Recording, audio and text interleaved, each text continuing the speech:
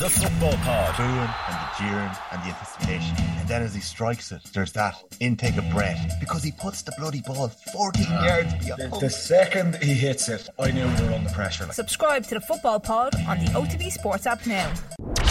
OTB AM. With Gillette. Get into your flow with the new Gillette Labs Razor with exfoliating bar.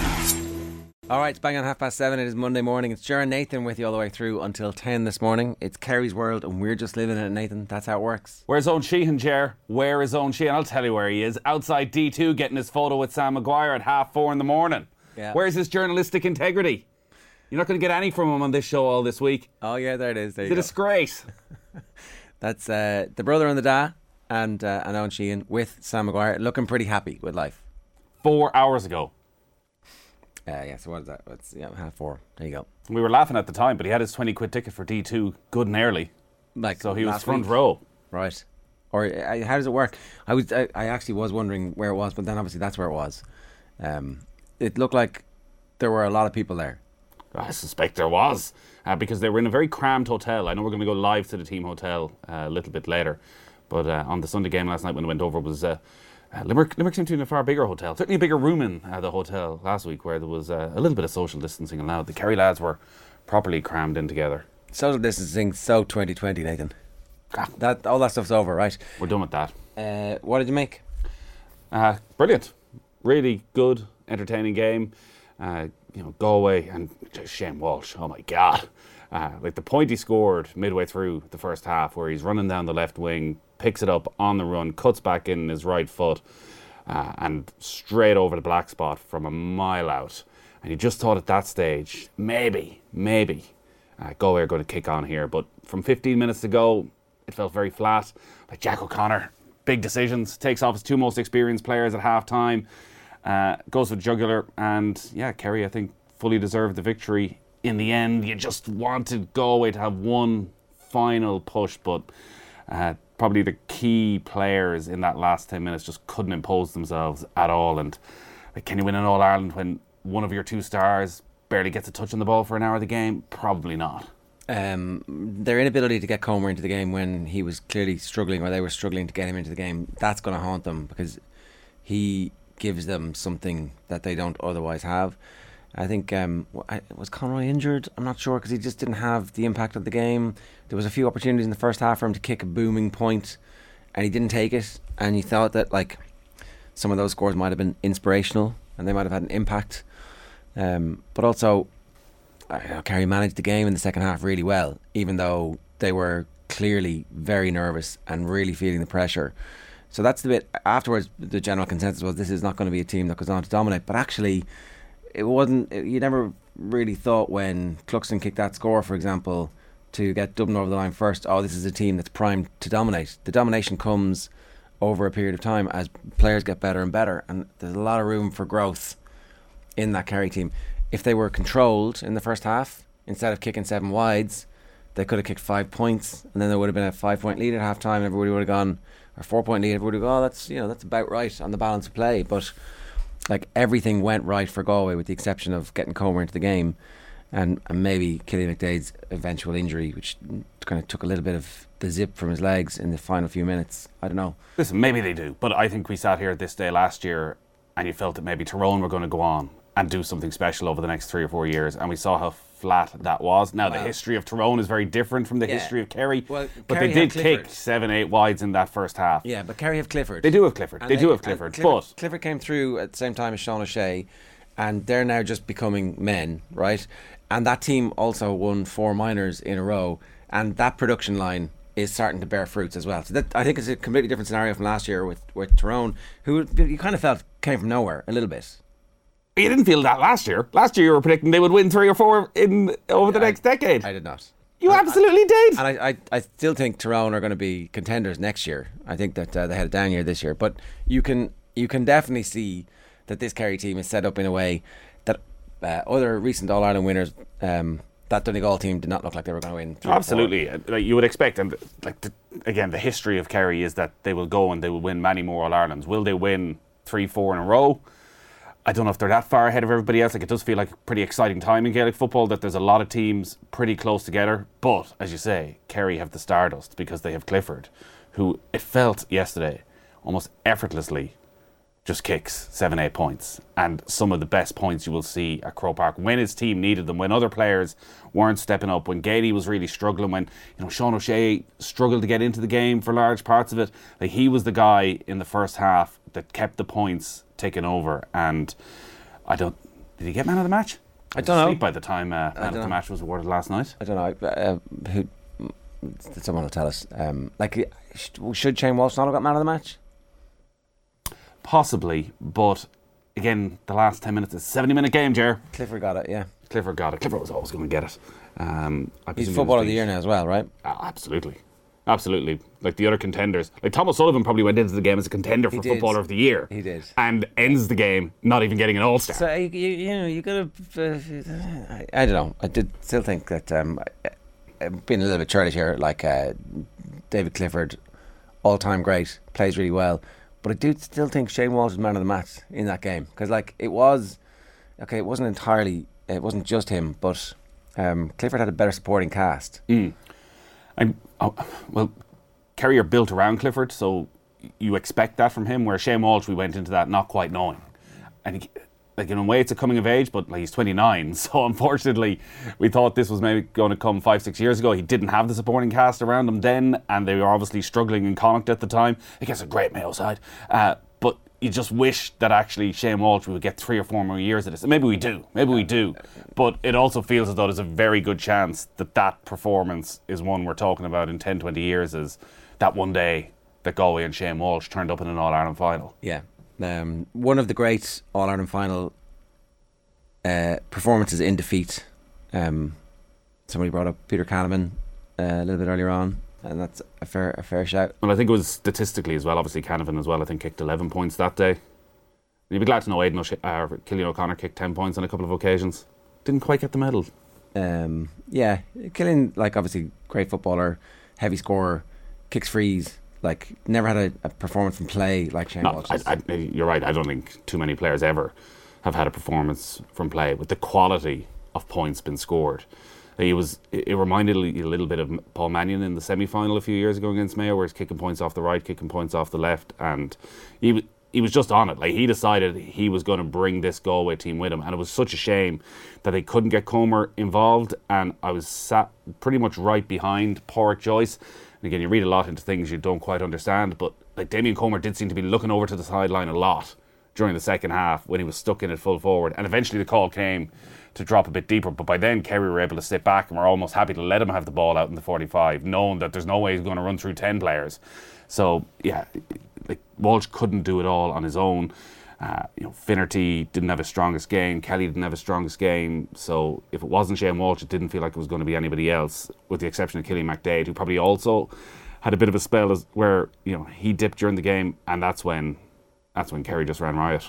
Yeah, bringing Conroy off, McDade had definitely picked up an injury and seemed to be kind of holding it for a few minutes, and then still was able to show for it again. So he's emerged as a proper leader for them, and he's not going to go anywhere for the next while as well. So plenty for Galway to be positive about. If you are a Galway fan, we'd love to hear from you. 0879 180 180 is the WhatsApp number, or you can leave a comment on the YouTube stream. Shifty Lad says, lads, you got to get Comer in the game, corner forward, wing forward, somewhere. Full forward wasted on him yesterday to not have a shot. Shane Walsh was just amazing. Jerry Lynch says, a fascinating game of football. From a neutral perspective, it was just brilliant. Kerry's depth kicked into a great team. Clifford deserved man of the match for me for being on the winning team. I mean, we're picking nits here. Well, this is the problem with Clifford. Are we just going to give him man of the match at every All-Ireland final for the next 10 years? We probably could. Potentially. Bobby Dwyer says, surely the GAA Championships are over now. On to the real football with the Premier League back in less than 2 weeks. Bobby Dwyer, of course, is our resident Spurs fan who I bumped into on the street on Friday night, or was it maybe Saturday? And yeah, hello Bobby. I had a low moment yesterday, Ger. Nice a to low meet you. moment. Oh, I knew, obviously, with Kerry and Galway in an All-Ireland final, it was always going to be a bad day. But I was walking out of Croke Park, minding my own business with some happy Kerry fans. One of the problems with Kerry winning an All-Ireland compared to Galway winning it is with Galway you get joy and absolute jubilation, whereas Kerry, they're kind of happy and they're thinking, I probably will go to work tomorrow. So he said, what do you think of that, Ger? I was like, Who's he talking to? What do you think, Jer? Whoa. You've got a face for radio, Nathan. OTB AM is brought to you live each morning by Gillette Labs. For an effortless finish to your day, it is time for, well, before we get into it, every week we do this, right? And every week I butchered the intro. For an effortless finish to your day, every week we're giving away a Gillette Labs shaving kit. To be with a chance of winning, just let us know who you think should make the performance rankings. The best place to enter is the Off the Ball Instagram page. You'll see the comment box in our story. You know, that wasn't an All-Ireland winning performance. Probably should have won the game based on their second half performance. Is it a step too far to say it was the performance so far of the World Cup? Maybe not. OTBAM's performance rankings with Gillette. I'm scratching my head. That performances was just lacked that intensity. We didn't even mention the golf, Nathan. You know, it's we're all a jubilant Irish golfing population after Darren Clarke's success. Does this mean he's good enough now to get invited to join the Live Tour? Word was that Darren Clarke turned down the opportunity to play on the Live Tour. I would have said man number one straight in, but maybe I underestimated Darren Clarke. So do you want to start on Ryder Cup captaincy / golf, or do you want to start in Galway in the red? Yeah, let's start with Galway, as is the order. Well, you lose an All-Ireland final, you're going to end up in the red. Did they not have the depth of Kerry, or were Kerry just more clinical in their substitutions, like to take off their two most experienced players in Paul Geaney and David Moore at half time? I think you're over-egging the substitutions. Like David Moore apparently had been sick and was not good in the first half, and Paul Geaney wasn't good in the first half, and so what are you going to do? Like, they picked those players could have been dropped in advance of the game. Like, they had no choice. You still got to do it. These are experienced players. And I was listening to John Fogarty and Colm Keys on with Steve-O yesterday ahead of the game, and both of them were talking about Jack O'Connor, and one of Jack O'Connor's greatest traits is his in-game management and his ability to spot things and his ability to make these changes. He's done it consistently, and it did feel like Kerry were obviously under huge pressure, though probably relatively satisfied to be only a point behind at half-time, considering the amount of wides they kicked, and they hadn't really played that well, and you felt that Galway had unloaded on them. But it did feel during the second half that Galway were more hesitant in their substitutions, and again there was a lot of conversations going on between Cian O'Neill and Pádraig Joyce, and a lot of looking around and a lot of looking at options as who do we go with. But maybe that is just that strength in depth. It is, right? You're taking whoever it is, you're taking a chance and hoping that it's just their day, rather than knowing you have somebody on the bench and exactly what job they're going to do in that situation. Whereas you know exactly what you're getting from the two Spillans in particular, and there is a case like why didn't they start? You know, so look, I think that Galway can't be too annoyed, right? They're definitely annoyed about the free when the game is a draw game, and their player wins the ball and is coming out, and a handy free is given. You're like, oh, that's a big call. Suddenly we're policing the defender holding the arm of the attacker, and Brian Gavin in his piece in the Examiner today is saying it's a free. The referees have been told to blow this. I'm like, fair enough, but is that the only incident? Well, that's probably why Pádraig Joyce was frustrated, because even in that passage down in that corner around that time, there was a load of little incidents and a little bit of pushing and shoving, and it was scrappy, and if you don't blow for any of them, referees tend to just let it all go, and whoever comes out with the ball, because otherwise you give the first one. You give the first little slip and the little push in the back, that again isn't really a free because someone's off balance, and it's not that intentional. So to pick up there, and as Pádraig Joyce said, it was a 2-point swing. Like, Galway have all the momentum at the time. The crowd are up. Big turnover. It's a big turnover, and you give it to David Clifford, and you know he's going to kick it over the bar every single time. So it was a huge moment, and obviously Galway never score again from there. So it was a big moment, but it did feel that Kerry were probably going to have enough. And listen, now Galway in a similar-ish situation to Kilkenny a week ago, where they gave it their all. They left it absolutely all out there, probably. But I think the difference and the big question mark is around Comer and how they couldn't get Comer into the game at any stage. Yeah. If they were going to win, they needed him to score a goal, really. And ultimately the difference between the teams is 4 points. Now, it's hard to know in those helter-skelter final few minutes. Like, Kerry could have scored a couple of goals, and maybe that's just their experience and game management is not risking the goal and not risking the momentum swing or the confidence that Galway are going to get if they miss it, because the 2 fisted points in the final 10 minutes are actually both really good goal opportunities. And maybe they score both. I don't know. Like maybe if you're a real killer instinct, and maybe next year they'll go for goal for those and they'll score those goals, and it's like a 18 to 16 points. And we're like, well, that seems like a fair reflection of the performance. So I don't think Galway can have too many complaints. No, there's the Conor Gleeson incident as well, when the Galway goalkeeper comes out and fouls, and could he have been black carded for that? Quite possibly. So there was.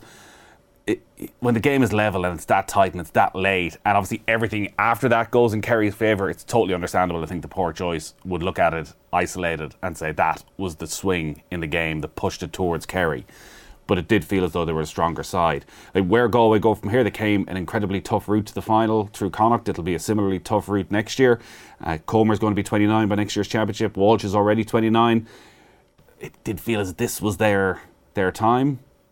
Well, we've already said Kerry are going to win the All-Ireland next year, so what's the... There's no point in anybody showing up, right? The Dubs will be back. Mark Dunning says, does Jason Foley not deserve some credit for Comer not getting into the game? He does, yeah, he does. There had been some rumours that he might have been injured in the build-up, and then obviously did not perform like somebody who was injured. Kenny the Dad says, Galway a breath of fresh air in the championship this year. They were never mentioned as contenders by any of you throughout the year.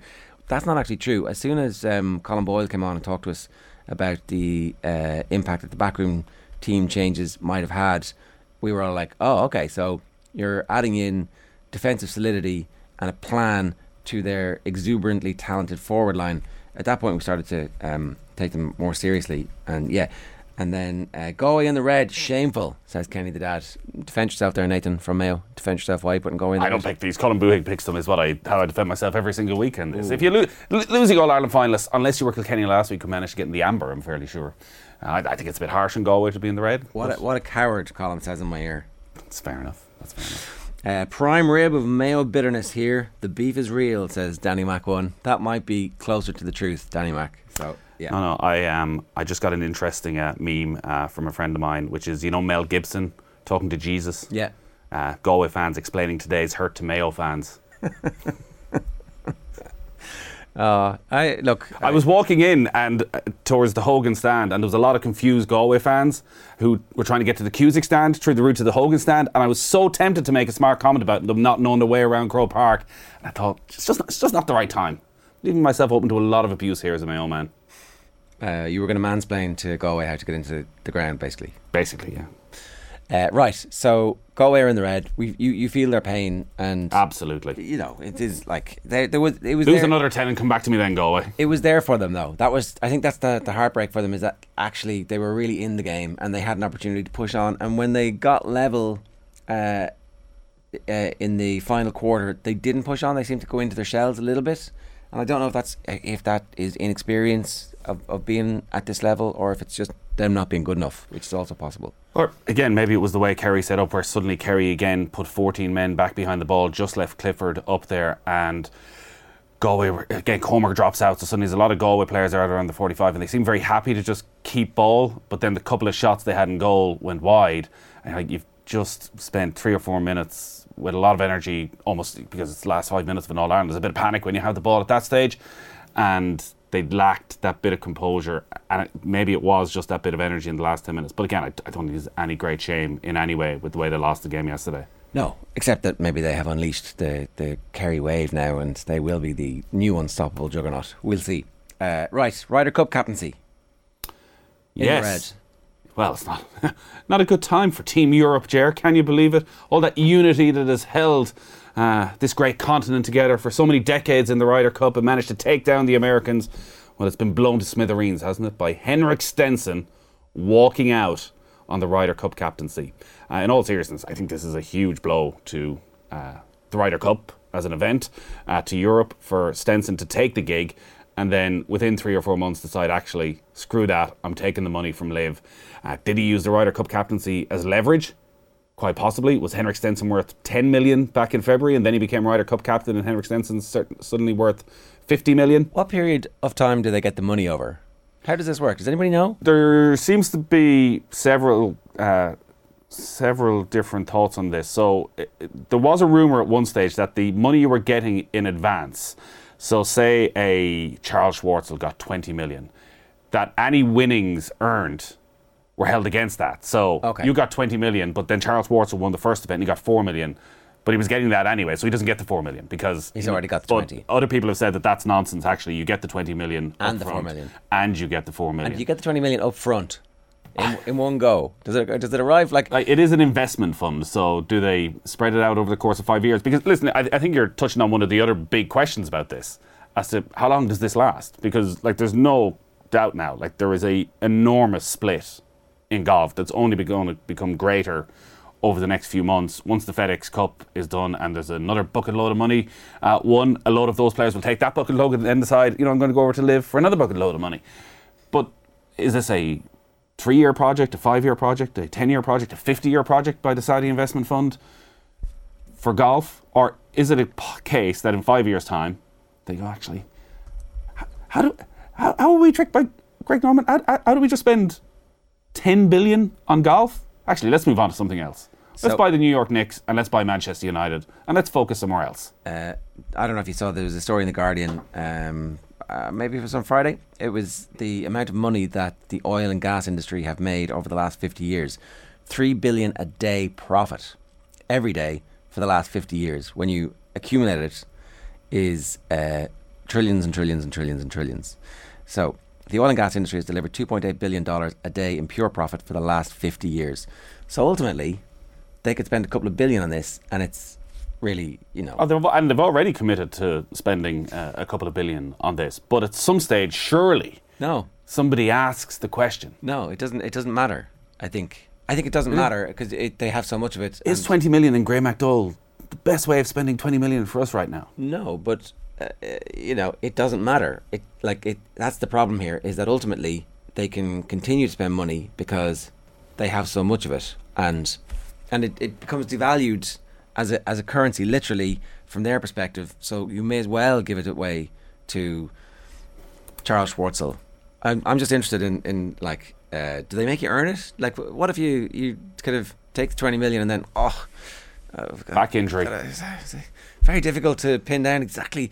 One of the C something vertebrae is just a little bit, Again, I think this is part of where nobody knows what will happen next, because so this year it's an 8-team event, and a lot of the lesser players, the Laurie Cantors of this world, it seems, are tied up to playing 3 or 4 of these events as part of their contract. They won't be an all 8, which gives them the wiggle room to bring in 3 or 4 big names, new big names for every tournament.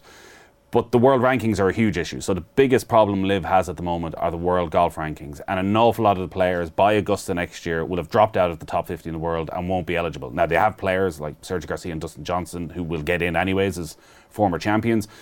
But for a lot of the players, if they don't get over the world rankings issue, like Sergio Garcia will have played his last Open Championship. So they're accepting that. But there's a feeling that because they own the Asian Tour, maybe the players will go and play in the Asian Tour to keep their world ranking points up. But then you're like, but you just told me you didn't want to play that much golf. You told me the whole reason for going here was because you missed your family. Yeah, you wanted to spend more time with them. But they lied. But now you're willing to travel around the world. Again, these guys wouldn't leave America for years to play any tournament. Yeah. Yet now they want to see the world. So everything that's been said is a load of nonsense. It's all about the money. And you touched on it there. The money doesn't matter, which means even the criticisms, and I get the PGA Tour is not a perfect product in any way. But they're not going up against somebody. The biggest criticism is the amount of ad breaks. The only reason Liv can't have ad breaks, or don't have ad breaks, is, well, firstly, they have no sponsors at the moment. But also, they're just throwing obscene amount of money at it, so they don't need to do it. So it's not a fair fight in any way. It's not a realistic fight that the PGA Tour can ever go with. So I don't know how this is going to develop, but for the European Tour, already they've lost Garcia, Poulter, Westwood. And with the way European golf is at the moment, I would have expected that at least 2 of those would have been on the team next year. They've lost their captain as well. Who's going to what do they do now? It looks as though they're going to go to one of the old guys. So do they go back to Thomas Bjorn, who by all accounts seemed to do quite a good job at Le Golf National, or do they look for a Paul Lawrie, who a lot of people would feel was maybe overlooked, obviously a major champion, was a big part of the Miracle in Medina, and has been a very good European Tour player through the years, but maybe not quite a huge name. But can you get a contract that's so watertight that these guys aren't going to go? Is that your number one reasoning? Who can I trust? So, for example, like Thomas Bjorn is, if Live Golf got Thomas Bjorn, well and good. You give him £5 million. But if Thomas Bjorn is the European captain and you're at war with golf, as they seem to be, do you just go to Thomas Bjorn once he gets the captaincy and say, here's 50 million for you? Yeah. So what do? Do you hang on till 3 months beforehand before to see who's left Do you and make a decision? Rory McIlroy the playing captain? You know, and then he picks vice captains, and they're like, vice captain, no, probably not. You're probably not worth 20 million, but it's somebody who actually does the job on the course. Is that what happens? I don't think it doesn't. It's too soon for that, it feels, but they could well end up in a scenario. And listen, the Ryder Cup, I know it's not important in many ways, but for one weekend of the year, every 2 years, it is the biggest event in golf. It draws in the most eyes. It draws in the people who aren't interested in golf for the other 2 years. So to have it damaged like this is disastrous. And also for the European Tour, they make all the money off the Ryder Cup. So I don't know how it's going to go, but Henrik Stenson, what are you doing? They're going to have to make a deal. That's what's going to happen. Right. Liverpool transfers are in the amber. Quiet weekend. Blaine Buhig. That's what we should rename this slot. He couldn't come up with anything else for the amber. He wanted to put Shane Walsh, I think, in amber, and I was like, you can't just put Shane Walsh in amber. That's even more nonsensical. It's not. It's like he should have been in green. He's obviously not going to be happy because his ultimate. Could we have put Cody in amber?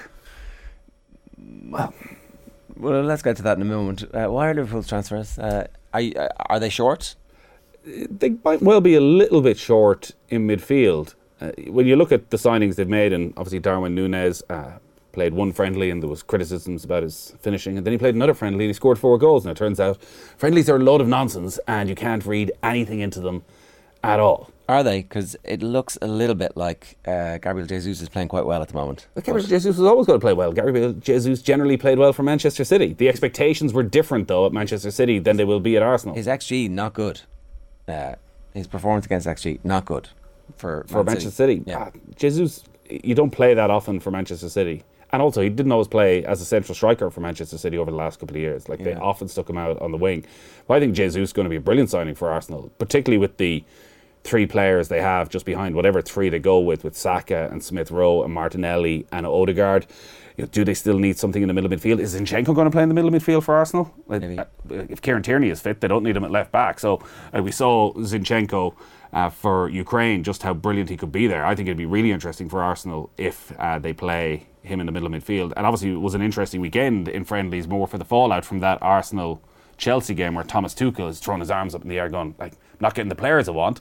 They've obviously lost Antonio Rudiger and Andreas Christensen. It looks as though Azpilicueta and Marcos Alonso are going to go.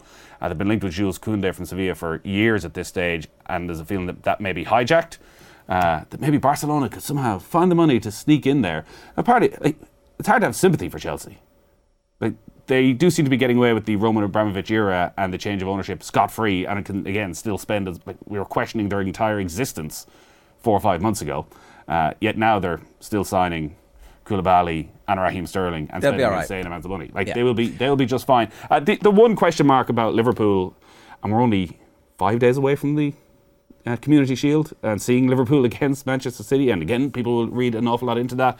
I think it's just in midfield. Every other area they've a lot of options, and they do have plenty of options in midfield, but they haven't added anything over the course of this summer. Maybe Harvey Elliott plays in a slightly deeper role. I kind of saw him over the next couple of years maybe been the backup to Salah out on the right hand side, but maybe he plays in a deeper role. Now they do still have 3 out of Fabinho, Henderson, Thiago, Keita, and Curtis Jones may kick on again this year. Alex Oxlade-Chamberlain is in there still as well, though has he got any great future?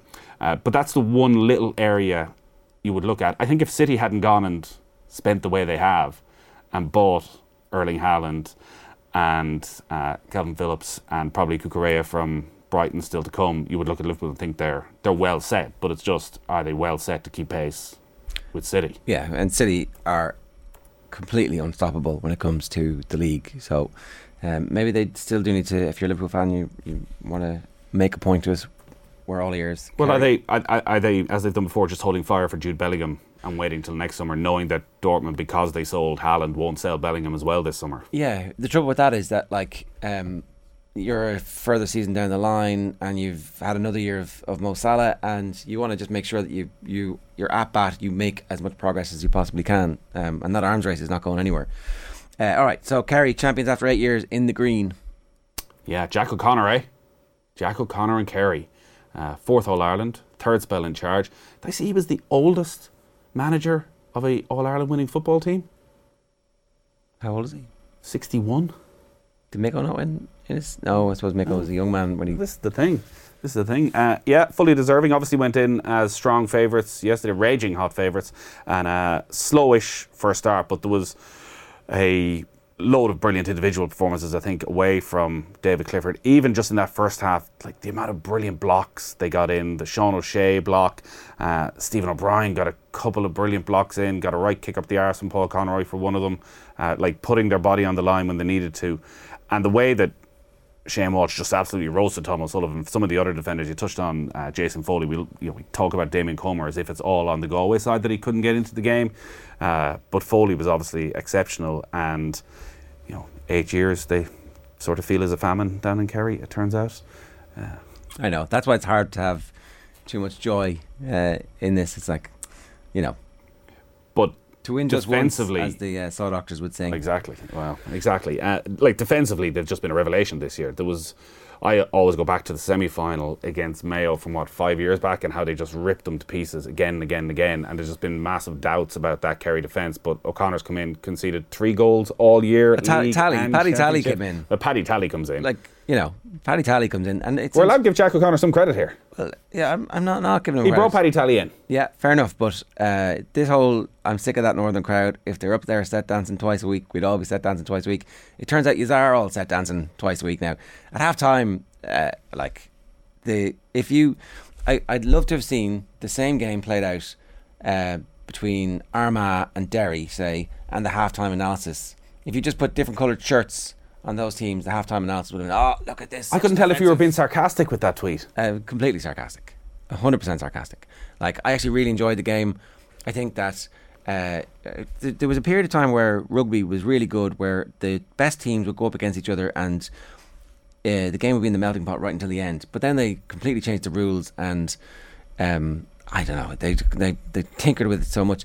I fear that they're going to tinker with the rules of Gaelic football, because we're getting really good All-Ireland finals at the moment, where teams who are relatively close in standard are playing out close games, and it's very tense. Like, that's what the Dublin Mayo games were like. Galway probably not at the same level as that Mayo team just yet, but maybe they'll get there. I thought the game was really good. It's just constantly being dismissed when a team plays defensive. It's like, oh, this is an abomination, this shouldn't be allowed, this is crap, why is the game no good, why are they trying to keep possession? It's like, well, because that's how you win games, and the job of the management team and the players is to win these games, and we need to stop looking for aesthetic pleasure. Well, there's different levels of quality as well. Donegal, the prime example on their journey under Jim McGuinness, that when they figured out the attacking side, suddenly it was absolutely brilliant to watch. Yes, they were very defensive, but both these sides have such attacking talent, even though they went back with, Kerry's case, 14 men behind, Galway 12, 13 men behind, because they had so much attacking talent when they came out with the ball, when they did win it back. I think you can put up with it a whole lot more, and you can't expect every team to have that attacking quality. So a lot of teams, when they're defensive, it's just when it goes up the other end of the pitch, they can't keep hold of it. They can't kick the quality of points that we saw yesterday, and it can be a little bit dour. But was there anything wrong with Kerry's game plan? If they lose yesterday, are we? Because I did feel, I said to you during the semi-final against Dublin, like, God, if Kerry were to lose this, in the great traditions of Kerry football, to be sitting back against Dublin, and Dublin are clearly better than, with 14 men behind the ball, taking no risk and just leaving David Clifford up there, are we destroying them for that? Or is that actually the best game plan? Well, it turns out it was the best game plan. Yeah, well, I mean, if they lost an All-Ireland final where they're 4 to 6 point favourites, depending on where you're looking, that would have been a crisis, because they would again have failed to do what they were supposed to be doing. Owen was comparing them to Mayo in the semi-final at various stages, and yesterday again he dug up the previous one. It's like, they're going to be okay. They're going to be okay. So look, fair play, Kerry champions, and really well set up to dominate for the next while, and they should enjoy this, because they're in a sweet spot now where their best players are of an age where there is still more to come. And was Clifford fully fit this year? I'm not sure. Remember, is he faking it when he's going around looking shattered after 10 minutes? I think he's got that Damien Duff ability to like just the hands on the hips. Trying to lull the defence into a false sense of security. Yeah, and then he's like flies through the air, literally flying through the air like Superman at one stage in the first half. I think the advanced mark is bollocks. Oh my God. It's like a complete waste, right? But when he does it, you're like, maybe you justify this rule just because like you're doing that thing. But like, wouldn't it be much better, more exciting if he was then trying to do something else? Well, you know? the two yesterday, he probably wouldn't have been able to do a huge amount else. Like, they were the reason the mark is there. Like, he is head and shoulders above everyone with this obscene catch. It was the semi-final against Dublin where there was a mark, and he's isolated one-on-one with the defender, and you're thinking, no. And it was a brilliant Kerry move to get it to him, and he gets around the defender and he smashed this in the back of the net. We're talking about one of the all-time great goals, but I'm sure he's under orders. You got to take the sensible option here. But like the two catches yesterday, I know again you can look at Sean Kelly and say, can you do a bit more? Can you step in front of him? But even the movement, even the movement, he makes 3 or 4 separate little sprints just to get out. And the thing is, when you're sitting in the stand, it's so easy to see where the ball is going. Like the second one, you're thinking there's no way he's getting this. When the ball leaves the foot of the player playing it in, there's no way he's getting anywhere near this. He's about 30 yards away, and the speed of him, it was.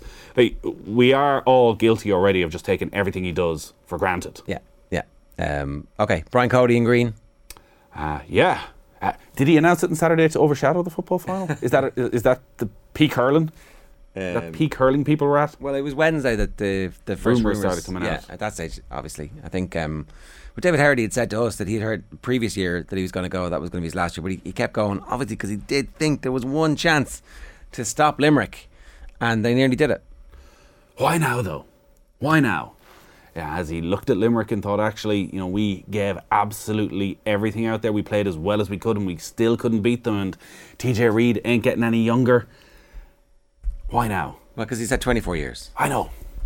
But next year could be the best one yet. Like, another chance to take down Limerick as they're going for 4 in a row. Like, they're going to equal your Grey Kilkenny team. Yeah. Don't let them do that. Henry's going to be back in the dugout again for Galway. Like, you're going to be the main man all year.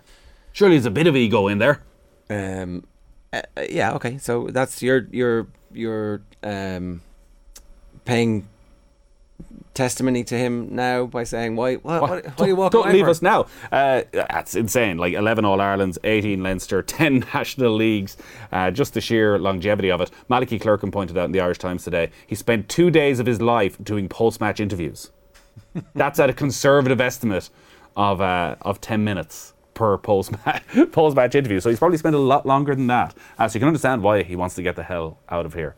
But I was talking to a Kilkenny man last night who was 48, and he said, literally half my life this man has been, there for all of the big games that I remember. And so when you think about what it actually means to Kilkenny people, the broader kind of context of, like, is he the greatest GA man of all time? More than likely, right? More than likely. And you can make that case. And obviously the unsavoury element with Shefflin this year, people will, I think, get over that in time.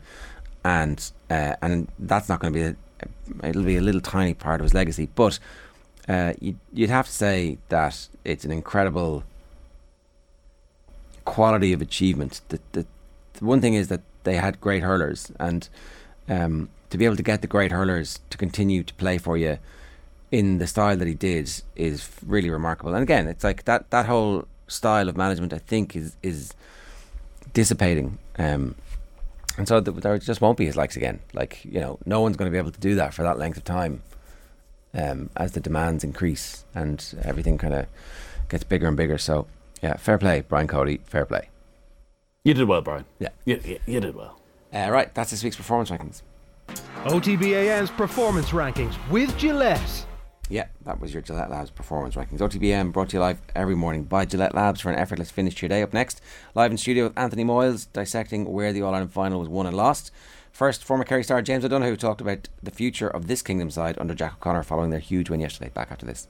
And there's been such a turnaround of players since we won the All-Ireland last, so these fellas needed this. They needed to kind of validate your Kerry career to win All-Ireland. And the thing is that it's there for them now. The confidence that they can take from this, the David Cliffords, the Paddy Cliffords, there's actually something there now where they can go on and hopefully be in contention for a long time yet, a couple of years, really give it a rattle to kind of set a dynasty. I mean, that's a lot easier said than done. But coming off the back of such starvation, thanks to Dub's success, I mean, Kerry really are trying to push this team forward for success. But I mean, look, it's just a great day for everyone, for the supporters. Everyone is staying back now to celebrate with the team, and it's just a great atmosphere. The only thing I can see is the older fellas have their kids out as well. I hate seeing the older fellas with the kids out because it's like a kind of a retirement strategy.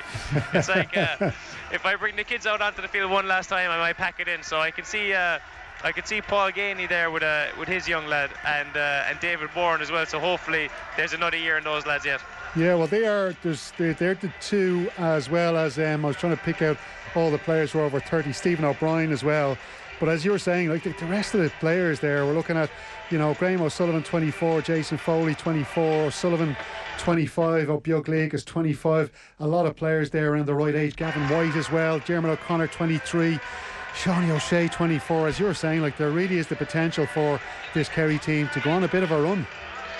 There is, and Paddy always says it, getting the first one over the line is so important in terms of All-Ireland success, because it gives you the confidence.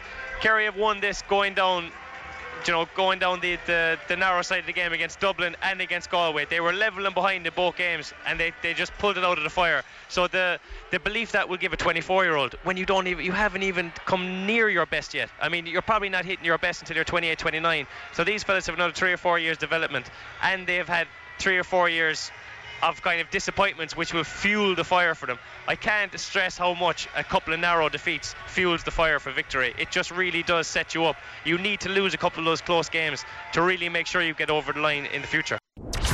OTB AM. With Gillette. Get into your flow with the new Gillette Labs Razor with exfoliating bar. Right, Anthony Moyles, good morning to you. Morning, gentlemen. How are we? In the end, it was kind of what we expected, that Galway put up a great fight, but just weren't good enough.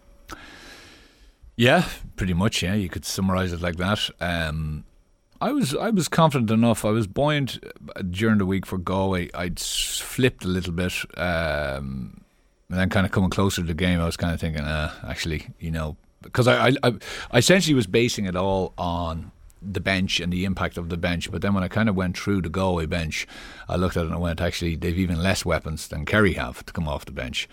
So my whole thesis was around the fact that they should have enough up front. And if you take, say, Walsh and Comer, that'll be 2 versus 1 when you just have Clifford on the other side. And I thought that if Comer can chip in with 3 or 4 and Walsh can chip in with 6 or 7, they'll be kind of thereabouts. But what happened to Comer? Was he just very well marked?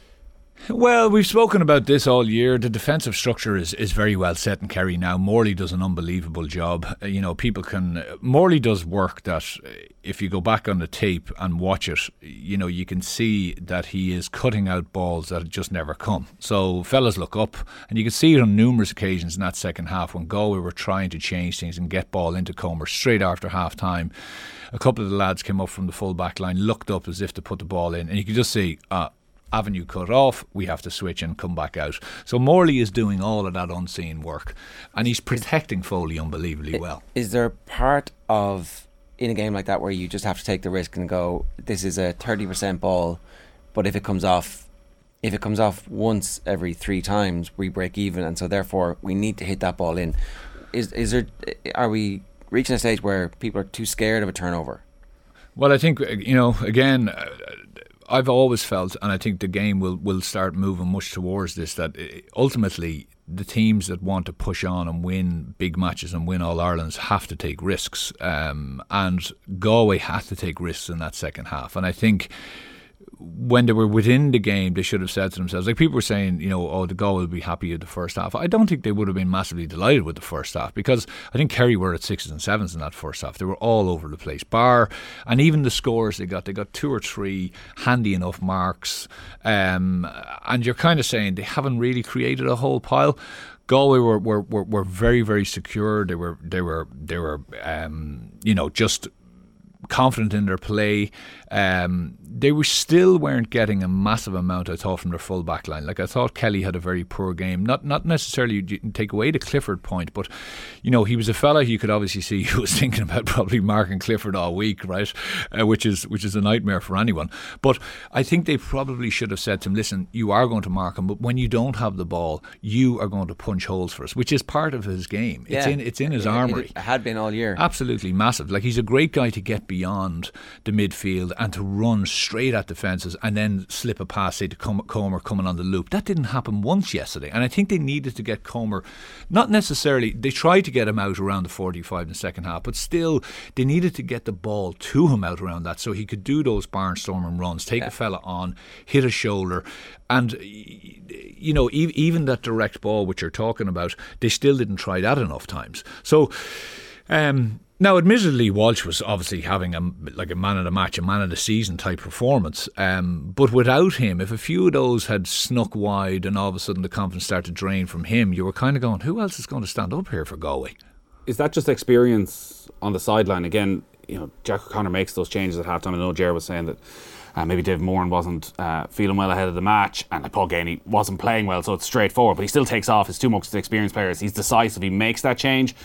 Whereas it felt there was a bit of dithering on the sideline with Galway, with Comer. As you said, he just left it that even 5 minutes too long, 10 minutes earlier, get him out. Because by the time he came out, Kerry had sat right back. And even when he was getting the ball, they almost seemed happy to let him have it out in the 45. Yeah, there probably was, Nathan.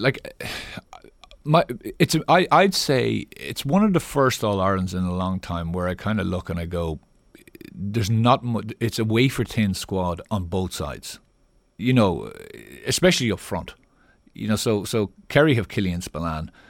After that, now I know Moynihan was injured, but after that you're kind of going, who else comes in here really that's going to make a difference? Like, if you go back over the last, Dublin obviously won a mountain of them, but even Tyrone last year, Tyrone were able to bring on match winners, someone new. So you're in there as a defender, you've seen off a guy for 45, 50 minutes who maybe is fast, pacey, very, very accurate, but then a big monster comes onto you and you're kind of going, well, this is a completely different character now that I'm facing, or vice versa. Kerry didn't have, and Galway certainly didn't have that. Like, I think one of the lads who came on, he was making his debut yesterday, and they didn't even use all their subs. Yeah, so you're kind of going. So is that a lack of?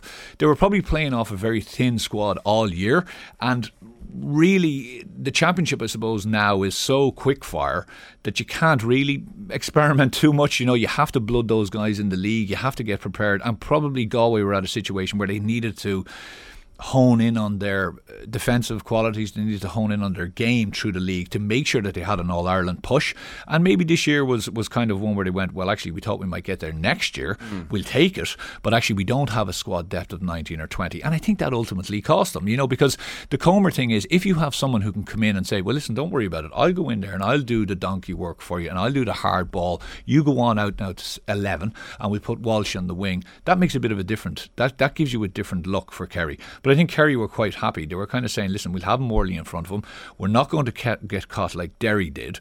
We're not going to give a goal, okay? How many goals have they given away? 2 or 3 in all year? 3 between league and championship. And only 1 in the championship, yeah. So they're set from that point of view. And then they're saying to themselves, we have enough elsewhere. Finnerty, they had him handled, and then really the rest of the Galway lads are kind of more workers around the middle and stuff. But I think where Galway probably lost the game was that lack of major energy and drive that they were getting from their full back line, especially Kelly, Daly coming forward. I know he came forward once or twice, but they really missed that kind of real drive and as you say, taking risks. That was on purpose? Like, that was because they were concerned about the being turned over and conceding the goal? Or was it that... Why did that happen, do you think? It's a horrible situation to be in, right? Because you're marking the best player in the country.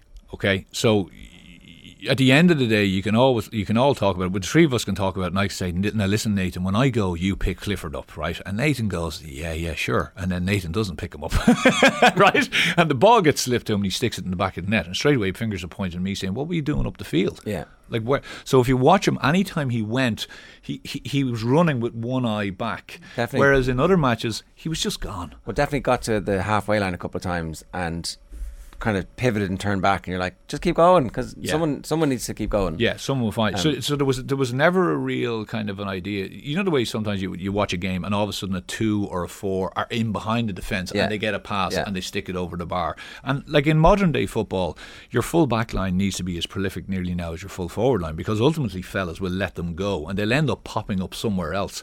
But he just didn't finish the job, if you get me. So it was fear, I think, of obviously what Clifford could do. There was maybe a fear of, well, actually, if I go, who's going to pick up the man? But I think it's an area that Galway needed to make sure. Like we spoke about this, saying that I thought Kelly would put Clifford on his back foot, just keep running him back down the pitch. Yeah. And it may have resulted in Clifford getting a goal, but like he still got whatever he got. So you needed to make sure that at the far end, I'm at least going to try to get 2 or 3 assists at the far end, which didn't happen for them. Yeah, okay. The post-match, there was definitely somebody from the Galway backroom team over talking to the referee about the free kick that he gave when it was a draw game, 67 minutes on the clock. Galway won a turnover in the left corner back position. They're coming out with the ball and it's a free in. And it's a handy free, and Clifford takes it, chips it over, and it's like, and Galway never get back level after that. It felt like it was important, and it felt like it was slightly inconsistent with some of the stuff we'd seen beforehand, where, like the hurling, everything was kind of let go. You know, once you realise the rules of engagement are, this is going to be grand. When the ball's in a ruck, anything goes. Keep the play moving, let's go. And then all of a sudden, now I'm blowing this up. That seems to be important, I think. I think Galway have a little bit of a grand. They didn't see the game out, and they lose by 4 points in the end. But it was a big call. It was a massive call. The referee's handbook and everyone else would say, "Oh, it was a free," but there's a free and there's a free, and there's a moment in a match, and there's something where you pull out. I also thought the other one was a bit strange, where they threw the ball up. Yeah, that could have been like, I mean, literally that was. It was one step over the line and he was outside or inside. So, you like to see referees making those calls. I remember in the semi-final against Derry, McKinless got done for the same kind of thing, where he was grabbing fellas and going down, and a free against them. It is something that they're looking out for. But at that moment, because I thought probably Comer got fouled before it when he actually turned the ball over from Murphy. You know, he got hit back down to the ground, the ball spilled away and they managed to get it back. But it was a big swing, because you have the ball, you're in control of the ball, and at that stage that score for Galway potentially could take 3 or 4 minutes. Yeah. You know, if you're controlling the ball, all of a sudden it's 70 minutes facing a kick out from Kerry and you're a point up. Instead you're 67 minutes, we're a point down, and we have to get the ball all the way up the far end of the field. And at that stage, the pitch becomes twice the size it really is. So it is an enormous call. If it happens in the 5th or 6th minute, you kind of go, that doesn't really make a difference. Well, if it happened in the 5th or 6th minute, because are we saying that had not happened at all in the game up to that point? That, you know, like, it happens all the time. Exactly. Yeah. And so you were letting it go earlier, but now you're not letting it go. Yeah. Like, up to that point, I thought the game had been refereed really well, but I do think that, like, I can see why if you're Galway, that's going to haunt you. I think it is going to haunt you. I'm still Kerry were the best team. Yeah, I'm slightly. I don't think Daly needed to do it, because he actually had a man behind him who he should have just turned around and slipped the ball to. I don't think it was the losing of the game. Sorry, it possibly was the losing of the game, but I think Galway could have won the game. I think genuinely Galway could have won the game. I'm going to hold you there. We're going to go to the team hotel in just a moment. Yeah. Sorry. Yeah. But Kerry ultimately had, the player of the year. They were more efficient and they had a much, much better defensive structure than Galway. And they saw it at the game. They managed the game. And and they also had the guy to come in and make the impact off the bench, which was Killian Spillane. Yeah. He is a completely different player. It's the point you're making about you have one test and then you have another test, and he's completely different from the player they replaced him with. 100%. Well, he was very direct. You could see, he kicked a bad one when he came on off his. Remember, and I kind of thought, oh, that's not going to be good for his confidence. But he came round, took the next ball, I think, who did he take on the outside? Kieran Malloy took him on the outside, went around the one, he fisted over the bar. He also, he was a guy who was constant threat, and he was someone that Clifford needed in there beside him. So I think he got to and had a hand in, obviously, the free for the third one. So he made a big difference. He essentially saw out the game for Kerry. how many All-Irelands are they going to win was Tommy's last question to Paddy Andrews. That was a ridiculous question, but it's not really. How many are they going to win? Like the thing about it is, again, I'm going back to my earlier comment about the razor thin kind of panel. Like if I look at the rest of the chasing pack, shall we say, there's a lot of very strong squads and teams in there. I don't think anyone would be kind of looking at Kerry kind of going, wow, these guys are going to dominate for the next 7 or 8 years. Okay, well, let's head over to the team hotel. I'm delighted to say we've got Jack O'Connor with us. Jack, good morning to you. How are you? Well, I was often held here, but I'm feeling happy. How are you? Tell us a little bit about the feeling in the immediate aftermath, because you talked a good bit about the pressure that the team were under. So is it relief? Is it joy? How does it compare? It's a mixture of everything, really. To be honest with you, this team have been under pressure, and I think that possibly showed, particularly in the first half yesterday. I think we just were a bit unsettled and snatching at chances and that. I mean, we kicked 6 or 7 wides before Galway had a wide, and I think that was the story of the first half. We were happy enough that in general play we were doing well, but we certainly weren't composed enough up front. So it was a case of just getting them into the dressing room and settling things down. And I think they showed that we kicked 13 points in the second half, which is good going. You said in the post-match press conference there was a few yahoos in the halftime team talk. What did you say? No, we won't be going into that now.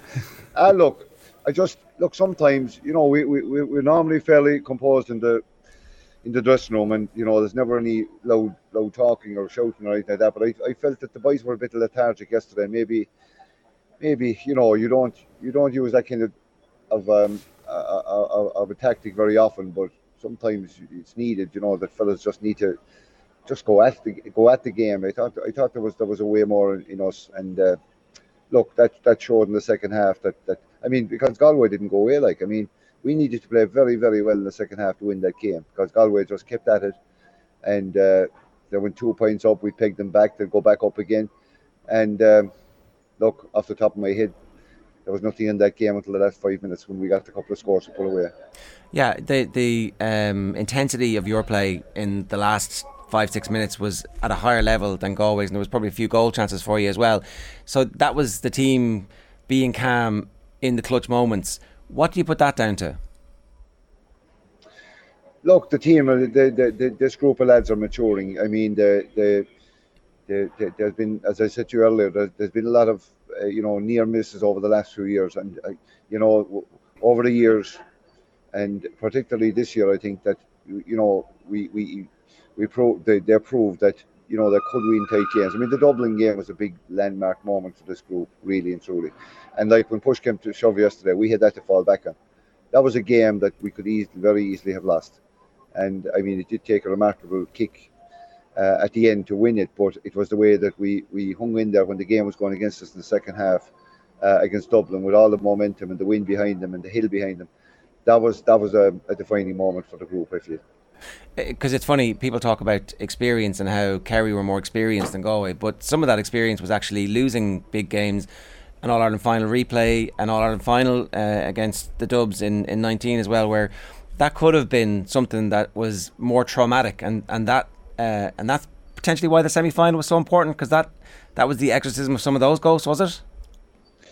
Possibly, yeah, possibly. I mean, my last All-Ireland final was 11 years ago in 2011, and you know, we lost an agonising, we had suffered an agonising defeat that day, you know, Stephen Cluxton's famous free. That was a very, very tough one. Did we learn from it? I tell you something, the one thing you learn is that it doesn't go away from you. You know, those games that you lose like that, they stay with you. They stay with you in a way that the wins don't even stay with you, you know. So if you can't learn from that kind of stuff, you'll never learn.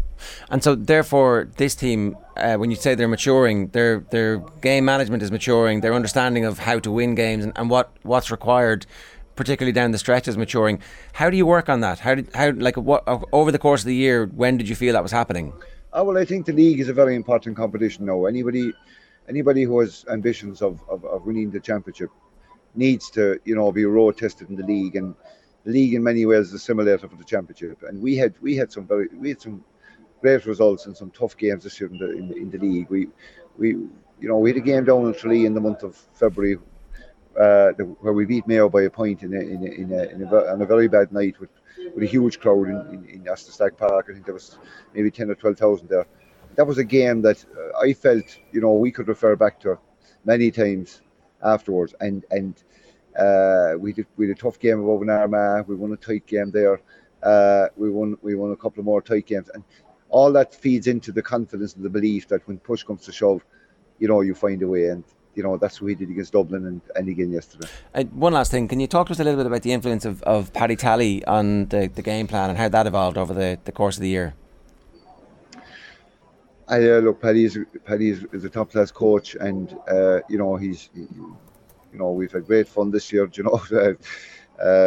Maybe Paddy does things a little bit different to the way we do things down in Kerry, but the balance we got in the management, I think, was very important and crucial. I mean, Mike and Diarmuid are great brains for the game as well, and we all contributed to coaching, but Paddy was just a little bit different. I think he just brought the balance to the coaching ticket that we needed. Because the defensive record is sensational. 1 goal in championship conceded and an absolute worldie from Cormac Costello to score that. Yeah, and I just said after the game yesterday to the written press that anytime Kerry don't concede goals, you have a chance, because we do have forwards that can kick points. And I mean, 20 points will win you a lot of games once you don't concede a goal or two, and that was the same story yesterday. Jack, I know you don't like blowing smoke up people's asses down in Kerry, and you've seen the best of them. Where does David Clifford rank? Look, he's a remarkable young lad in many ways. That the weight of the kingdom is on his shoulders. The weight of expectation. And the way he handles himself, the way he always comes up in the big games and in the big moments is just remarkable. I mean, after the game yesterday, just for the crack, I went over to the corner of the Cusack and the hill to have a look at where he kicked that free from. That was a remarkable free. Don't anyone tell you otherwise. That was in Maurice Fitz territory, that free, because it was an absolutely crucial score. I thought that gave us the breathing space. That was right out towards the sideline into a very tricky crosswind into Hill 16, so that was some kick. But look, he's just a remarkable man. He's blessed with a temperament where he rises to the big occasion. It doesn't get the better of him, and sure, that's a great gift. It feels like this is the start of something for this team, that a dam burst. You talked about Cluxton's free being your last time there as a manager. It feels like there's a similar level of talent in this group. Similar level of talent to the Dublin team, you're saying? Yeah. Look, I wouldn't be making those claims because that Dublin team was obviously the greatest team of all time. With some of the greatest players ever. I wouldn't be making those claims. No, I'm just hoping that this win will lift that burden of pressure off these Kerry players, and that they can go on and achieve more success. But we won't be making any big claims. We'll enjoy this one. This is a sweet one, and we'll enjoy it. And sure, look, we'll dust ourselves down after a couple of months and see where we go. Well, look, we'll let you go. Thanks a million for joining us this morning, Jack. Cheers. Thank you. Jack O'Connor, obviously very happy there. We can make some big claims about them if Jack's not going to. I fear we're not going to talk enough about Clifford is the thing, because we've just come to expect it. We just come to expect that he will deliver on All-Ireland final day. Yeah, the funny thing about it is you don't come into the game with any question mark over that he won't deliver. There's no kind of he's going to, fill the togs here. His head's not going to be right. He's not. So the only question mark you have over him is he fit or not fit? And even when he wasn't fit, he was still scoring whatever Jack said he scored against Mayo. He has the weight of Kerry on his shoulders, and it's only when you're at a final or surrounded by Kerry supporters you fully understand what that pressure is. Like Killian Spillane, you mentioned that bad wide he kicked. It was the first time he touched the ball. The lads around me were like, what the hell is he doing on the pitch? Yeah, get him off. Get him off. Yeah. Paulie Clifford, after 10 minutes, gave the ball away. One of the lads behind me, he's only on the team because his brother's there. Yeah, absolutely. It's insane. Well, the level of expectation down there. So we spoke about Conor O'Connor and what the Kildare job and everything. This is his third spin, obviously, with Kerry. And it's a thing of he goes in again under massive pressure when Kerry are probably, I'd say after the last one, did people blame him down there? 100% they blamed him, right? So he comes back in again. backroom team change, brings in someone like Paddy Talley, who I would say Kerry people looked at and went, sorry, this guy is a defensive coach. We're not a defensive. We're playing the traditional football. We don't need to play that Ulster style type of stuff. So you can imagine the pressure he again was coming under. And for a spell, Kerry, even throughout the league, they were playing quite a counter-attacking type game. Very defensive, which of course is what you need to do in the modern game. But you can imagine it stuck in the craw of an awful lot of Kerry people. So he went against all of that, and ultimately he got to the Holy Grail by saying no, he was right, But he deserves a lot of plaudits for obviously doing it and doing it his way. He's a smart backroom team, like Mike Quirk and a couple of other guys around him. And I think, he alluded to it, and obviously you heard them saying it last night. They won that game yesterday in that last 6 or 7 minutes, when they have lost games recently in that last 6 or 7 minutes. So that's a big swing. People might say, well, like the Dublin game even, that was a big swing. They could have lost that game against Dublin, but they managed to. And it's actually not the scores that Clifford gets in those situations.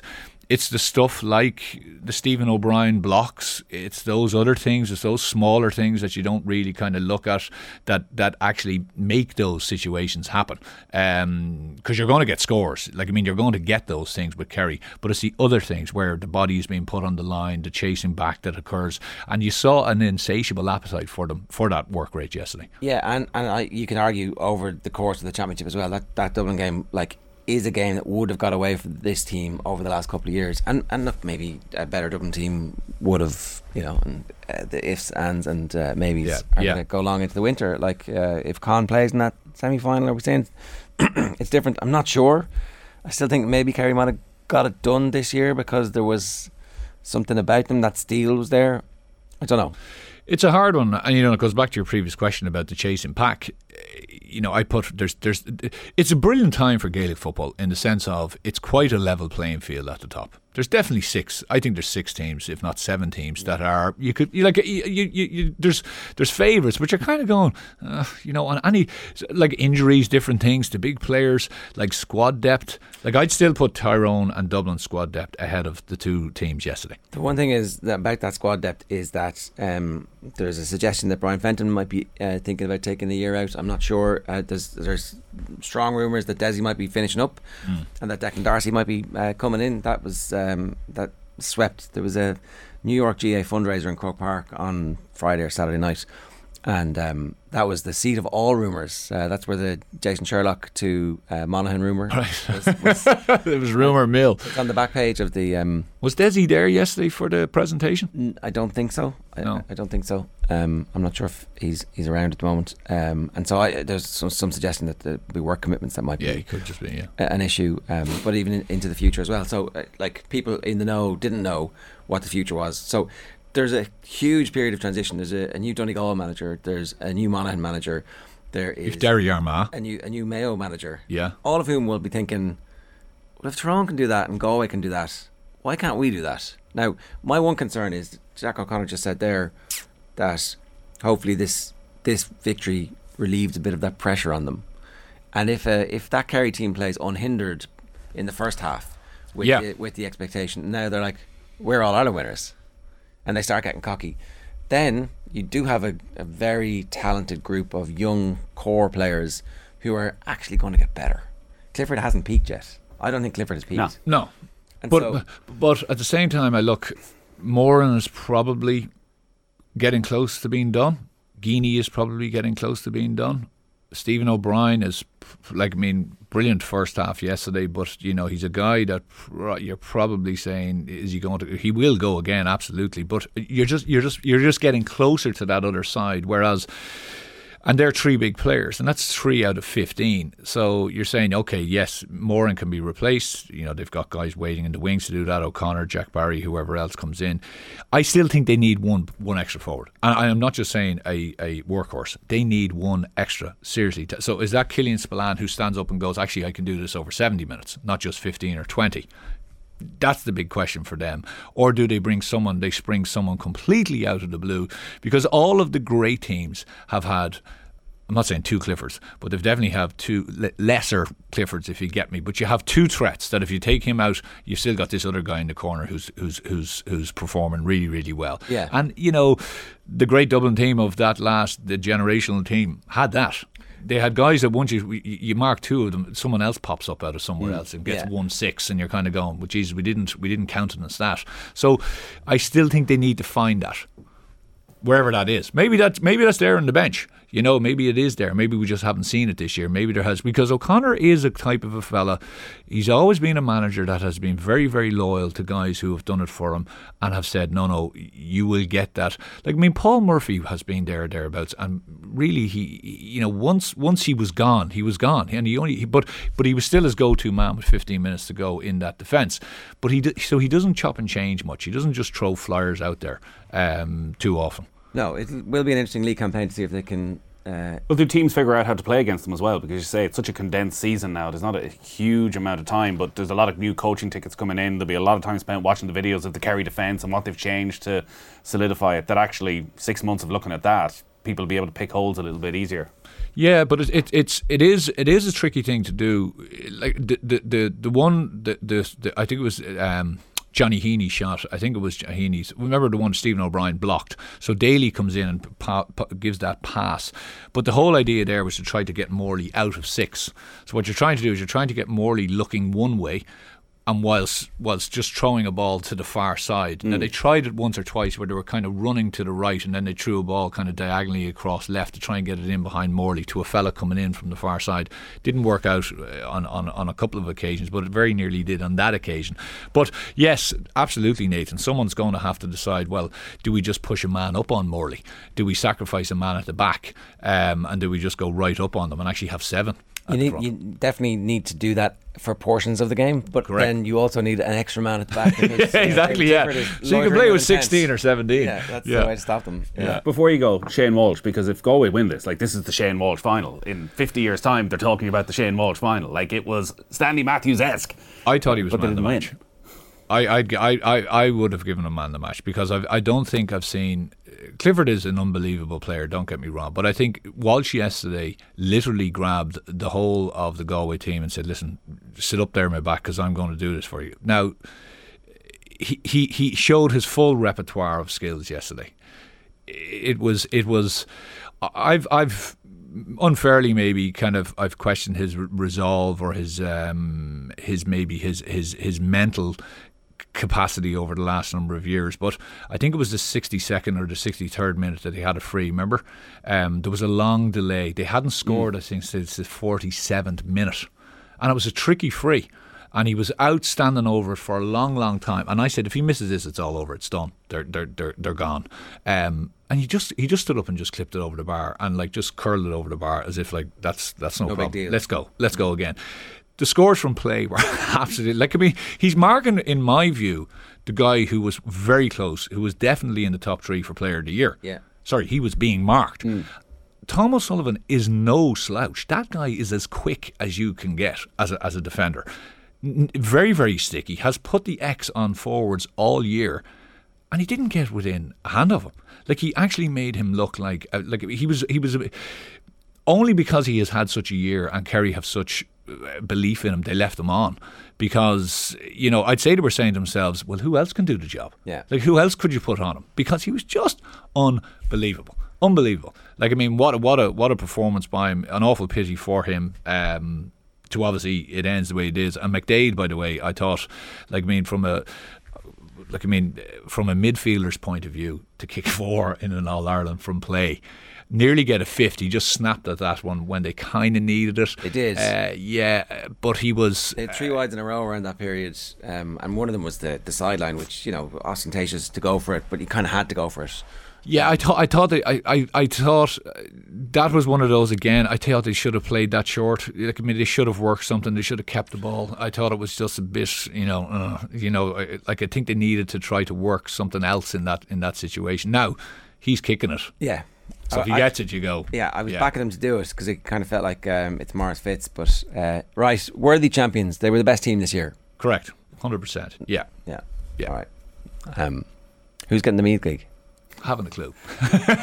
Every time he comes in, Yeah, I thought that would have been around the rumour mill. On obviously it wasn't. It wasn't high up the agenda. Have you met anybody for a coffee or anything like that that we should know about? No. Don't know. There's excitement in Monaghan. I've met a couple of prominent Monaghan people over the weekend, and they were very excited about the prospect of Jo coming down. Wow. So there you go. Right. The 2022 football season is in the books. We'll do our power rankings with Owen when he comes back tomorrow. He can have a Kerry at number 1. We've heard from Jack O'Connor on the show. We'll bring you some more from the team hotel in just a little while. But a reminder that Braeburn is the official coffee partner of OTB. Each week we're giving one lucky viewer a €100 voucher to spend on some Braeburn coffee goodness at an Applegreen store near you. To enter, just check out @OffTheBall on Twitter, like and retweet our Braeburn competition post, and you'll be in the draw. Braeburn coffee never compromises on quality or taste to give you the best on-the-go coffee experience on the road. It's available at Applegreen today. More reactions, as I said, from the Kerry camp to come. First, here's the Limerick manager, John Kiley, paying this tribute to Brian Cody following that seismic news on Saturday. See you after this. There's always that tradition, isn't there, John, of the opposing manager going to talk to the opposition players. Did Brian visit your dressing room? He did call, yeah, he did, in fairness. And always does when we meet them. And listen, Brian, when Brian takes the floor in the dressing room, everybody pays attention, and he was fantastic in the way he addressed the players. Couldn't be more magnanimous, and acknowledging of their efforts, and proud of his own team's efforts. Yeah, absolutely. It was a great battle, wasn't it, John? It was a great game. It was a titanic battle, and I suppose for Brian, I'm sure he took huge satisfaction from their performance. Probably a lot of disappointment that they couldn't get that little bit more, but they know they gave it everything, and listen, that was the hallmark of every team that went out under his tenure. You knew exactly what you were going to get. They always got the absolute maximum out of themselves, and I suppose that's a testament to his planning and preparation and his motivation of the teams, and he just always had a really hard working, ruthless team out on the field, and that was there from start to finish. I was watching the Galway documentary during the week on the 1998 season of the footballers, and John O'Mahony during the week ahead of tomorrow's game, John. And there's a moment in the documentary when Mick O'Dwyer comes into the dressing room and you can't hear a pin drop. I'd say it was the same last weekend with Brian Cody and those Limerick players, the amount of respect that's there for him in the game. There's huge respect across the entirety of the GA for Brian, his commitment, his dedication, what he has done, with numerous different teams, not just one team. I think that's really the pinnacle of it. He didn't do one bunch of players. He had several different bunches of players, and it was always consistent in terms of the way those teams performed at the very highest level. They set new levels of performance, and levels that very few were able to come close to, for any consistent period of time. So I think just an incredible contribution, and just. Yeah, wish him well. Wish LC and himself the very, very best. They've given a lot, and I think now they'll enjoy their time together. I'm sure he'll be at every home match still all over the country, because he loves going to home matches two together. And I just wish him a long years ahead of enjoyment out of the game again. That's John Kiley, the Limerick manager. Game recognised game. He's talking about Brian Cody there, and are they going to do the 5 in a row? Like the good chance they will. I'd imagine if we sat here in 2008 with Kilkenny, we would have said Kilkenny were going to do the 5 in a row. Something happens, but it's true. It does feel that there's a lot of teams in a state of flux. It's fascinating to see what happens next, how quickly they make an appointment. Who are the contenders? Eddie Brennan is going to be on Off the Ball tonight, talking about Brian Cody. Right. I think there's a strong belief that Derek Ling is in the box seat, and that there's actually an under 20 management group, Michael Rice, Peter Barry, and somebody else, who are also potentially, they could just catapult up and do the gig. Cody's got to have a big influence on that. Do you think so? Surely. I don't know. Yeah, come on, you don't let him walk away and not say. Any ideas who should be next? I think that that never works out well. Is there a part of Cody that goes, do you know what? Shefflin stood up to me this year. He stood up. He's got everything you want. Sorry, we should talk about this, right? Again, talking to Kilkenny people, they're like, well, you can't get turned down. You can't. So if you are the whoever's job it is to go and appoint, right? So if you're the county board chairman or whoever it is designated to do it, how do you approach that issue? I think you go out and you say, let's just have a little coffee, right? And rather than say, do you want the job? You say, what would we need to do to get you to take this job? Because he's the right man for the job. Mm. He just has this other thing going on in his life where he's committed to Galway. And the timing is not great. But other than that, he's the right man for the job. And, like, now's the time because they're look how close they are. Well, and when does it come up again? Like, the next guy comes in, like TJ's gone. So this manager gets the last out of TJ. Yeah. And maybe Richie Hogan stays for another year and, like, get some game time. Quite possibly. So, like, so you've got to go to Henry and say, look, we know that obviously you have a job and we understand that you're a man of your word and you, like, that's not in question, but we really want you. What do we need to do to make that happen? Is there a possibility that the last 3 days, so Cody told him on Tuesday, I'm gone, I'm done, hold fire, Brian, we'll have the new management team ready to go, negotiations have been had, signed, sealed, delivered. And maybe it's Derek Ling and he gets a crack at it because he's been around as part of that backroom team and understands what they need to do, and, you know, obviously a good hurling man. I'm going through in my head the long list of former Kilkenny players I've been texting over the last 48 hours to come on the show, and the ones who said they would do it, but the ones who were just unavailable and there was no some other time. Yeah. Well, I mean, think about the dream team that you could put together of lads who are, like, incredibly into and part of that setup and who have, like, cut their teeth already. Like, but do they all mix together? Like, if Shefflin goes in, does Eddie Brennan go in and McFenley go in? I don't know. Michael Fenley, like, PhD in exercise and sports science. You're like, that would be a very good person to have involved. Also, like, gave his body literally to the point where to the science of Kilkenny down, hurling, you know. So I don't know, that would be pretty interesting. So with the Jason Sherlock thing, we should just Monaghan lining up move for jail. This is the back page headline on the Herald. The Herald, obviously, it's basically a Dublin paper, right? It's you know, it's kind of supposed to be national, but, like, small picture of David Clifford, massive headline of jail. I recognise this. Yeah. I respect that. It's exactly. Jason Sherlock is being lined up to become the next Monaghan football manager.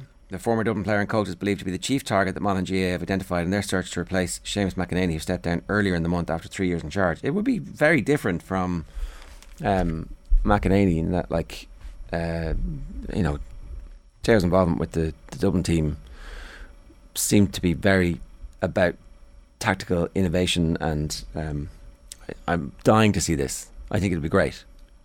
Well, it's interesting. It's sort of come completely out of the blue and a very different departure from Monaghan, who are in that top 8 but never quite in that top 5, 6. Like you were talking there about 5, 6, maybe even 7 counties been at that top table and thinking of a chance of winning the All-Ireland. I don't think Monaghan are quite in that at the moment.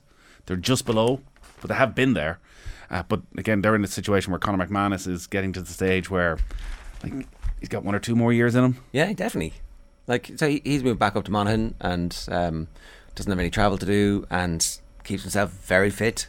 So I had a little bit of a hip problem, which I think is clearing up. Tell me a bit more about this dinner on Saturday night where you're getting all your goss from. I wasn't at it.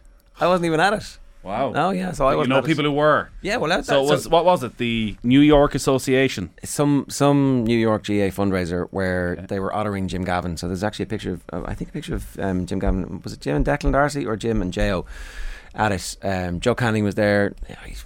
Most of this is gleaned from Instagram and other people, but that's where everybody was together, and that's where the rumour mill went wild.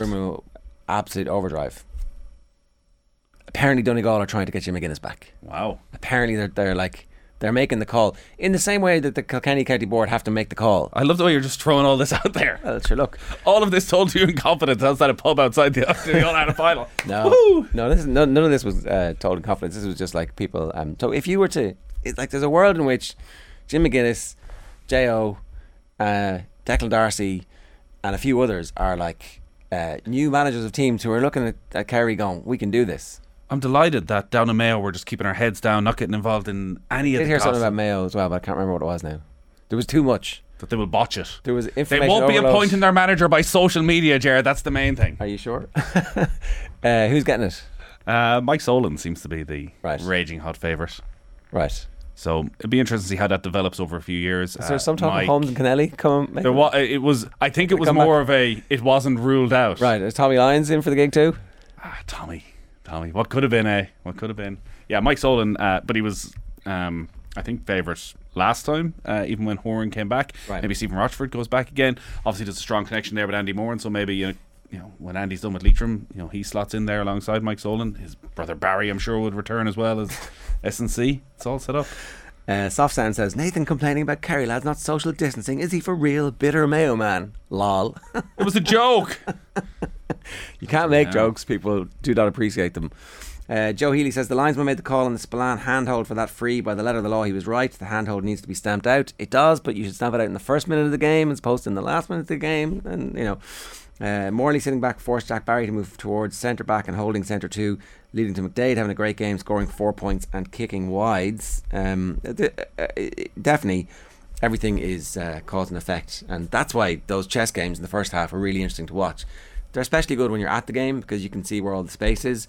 Maybe it looks terrible on TV because it's like pendulum back and forth, but like you understand that they're probing for something, and then every turnover becomes important and the crowd gets into it.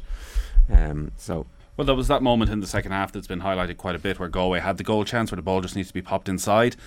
That was pretty much right in front of me, and at the time it never felt like Galway were going to play that pass. It never felt they were going to go for broke to get that goal. That again, that risk of turnover was just so much, and there was such a fear of it that, again, maybe that's why you end up losing the game by 4 points, that you need a goal against this Kerry side. Yeah, you're going to have to, because they are going to kick 20 points, and as Jack O'Connor just told us a while back, if you don't concede a goal playing for Kerry, you've got a really good chance of winning, and that's exactly what happened yesterday. So we're going to speak with Diarmuid O'Connor and Jason Foley in just a moment. This is OTBAM. We're brought to you live each morning by Gillette Labs for an effortless finish to your day, and we're celebrating in the team hotel. No sign of Owen Sheehan yet. We've outrageous. We've put the call out. Ger, I can guarantee you, when Mayo win the All-Ireland, I will take the call.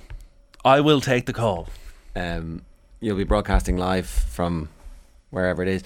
I mean, obviously, this is never going to happen, so I can easily say it. You're writing checks that you don't need to cash at any point. They're rubbery checks. It is 8:57 this morning. If you want to get in touch with us, 087 180 180 is the WhatsApp number. I'm delighted to say we have All-Ireland winners Diarmuid O'Connor and Jason Foley with us. Good morning to you, lads. How are you getting on? Morning, thanks. How's it going? Yeah, very good. What kind of a night did you have, Jason? Long one. Barely shook down this morning, to be honest. Yeah, it was a great night, to be fair. It's all a bit of a blur at the moment. But, were you in D2 at 4 o'clock in the morning? I was. I made one, actually. Ironically, though. He didn't show up today, by the way. I hope you know that. You have shown up. He hasn't. Yeah, he was in great spirits last night anyway when I met him. So, yeah, he was inside D2. Let that be known. Yeah, we saw his Instagram, so we've got the picture of him up already with the cup. Who had the cup at the end last night? Does anybody know where it is? No idea. Absolutely no idea where it is. Yeah. I assume it's in the hotel. So hopefully. It's been like the time the Dubs went to New York and it suddenly disappeared for about 3 hours. Yeah, it's been kidnapped by somebody.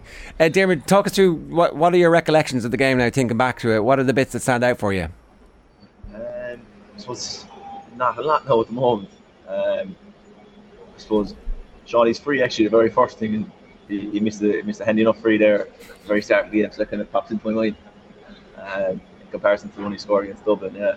That's probably something that sticks out a small bit. We'll have to give him a bit of stick over that later on. Jack O'Connor said in the post-match press conference that the half-times there was a few yahoos was the phrase that he used. So he obviously lit a rocket up your ass basically at half-time. What did he say? What did he say? I don't know what the definition of a yahoo is like, but fellas are nearly too tired at half-time anyway to be that was joking. No, he just we just kind of weren't hitting our targets and stuff, I suppose, and he made sure that we were kind of back on track with our targets for the first 15 minutes second half. Made sure that we knew we weren't. We knew that we can't even speak. that we weren't hitting our targets. First 15 minutes of the second half was much better, boys. Jason, I doubt he was saying too much to you at halftime, because he must have been delighted with your performance over the full 70, with the way you handled Damien Comer. Like, so much of the talk coming in was about Shane Walsh and Damien Comer, and Walsh obviously had the game of his life. Comer didn't score. Can you talk about the prep you did for that, and then how it worked out on the day? Yeah, I suppose for the majority of the year, my role has probably been simplified, really, just given a job, given a player to mark, and just going after that player for a full 70 minutes, really. And it's nice to kind of have a simplified role like that, where I just pick up a player and just do my job for the team. That's my job. I'll do my job, and let everything else take care of itself. So happy enough knowing my performance.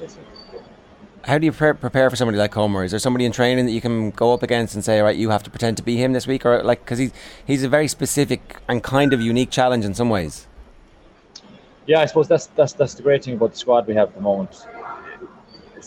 The players were very selfless, I suppose, where like, I mean, I could be marking someone in training during the week, and they know that maybe I could be marking a Damien Comer the weekend, so they try alter their game in training to maybe to replicate what I might be coming up against this weekend. So that's the best we could do. And I suppose the other thing is memory bank, really, of marking him before over the years, and marking players like him, similar stature. That comes down to a lot of it as well. So it's a bit of both, bit of our forwards replicating, and just a bit of memory bank. Yeah, and Dermot, similar kind of team question to you. The midfield battle, which obviously you were going to be central to, was going to be one of those things that decided the course of the game.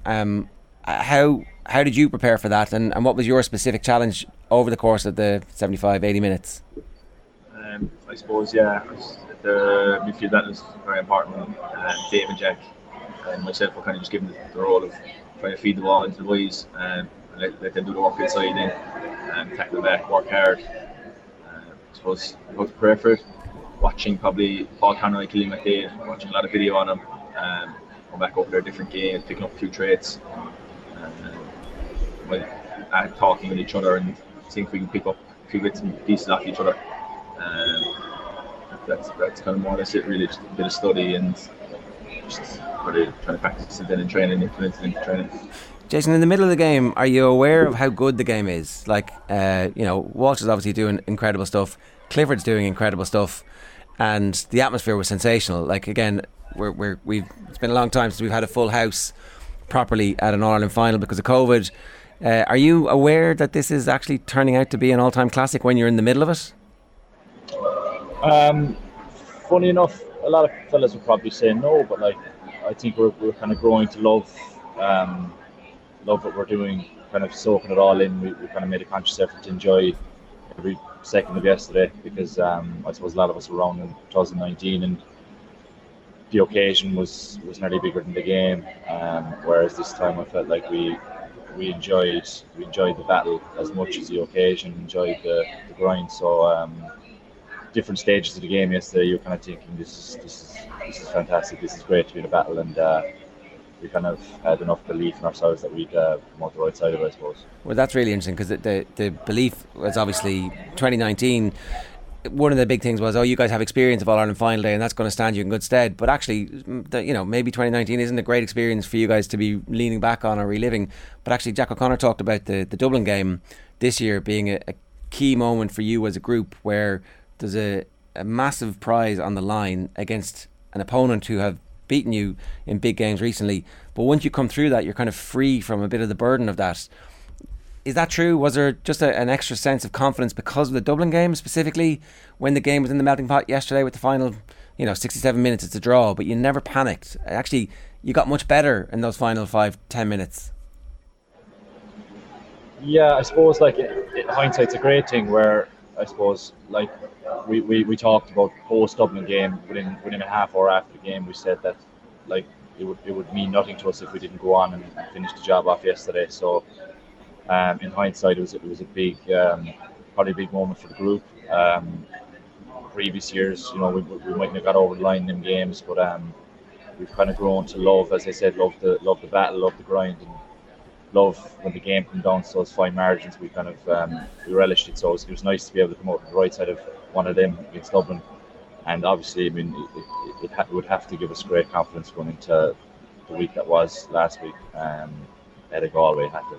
Yeah, and those final 5-10 minutes, when you get the opportunity to watch them back, you'll see that you're actually creating loads of chances, and really there was nothing from Galway at that stage that was threatening you. I'm sure it doesn't feel like that way on the pitch, but there was a control of the game that you guys managed to seize. We're going to let you go here, lads, because I understand that many of your colleagues are already in taxis on the way to the pub. What are the plans, Dermot? What's next? I think the football is on about going to the course, heading out for a while, so we may make a trip there. I think we're stopping Kerry Group and Naas on the way down, and God knows after that. Actually, Clarny then. It's going to be some week. Two fellas on about Ibiza next Friday, but we'll see. There's talks of Vegas next weekend. Say yes to everything. It's 1 week only. Thanks a million, Dermot O'Connor and Jason Foley. Congratulations, lads. Yeah, cheers. Absolutely.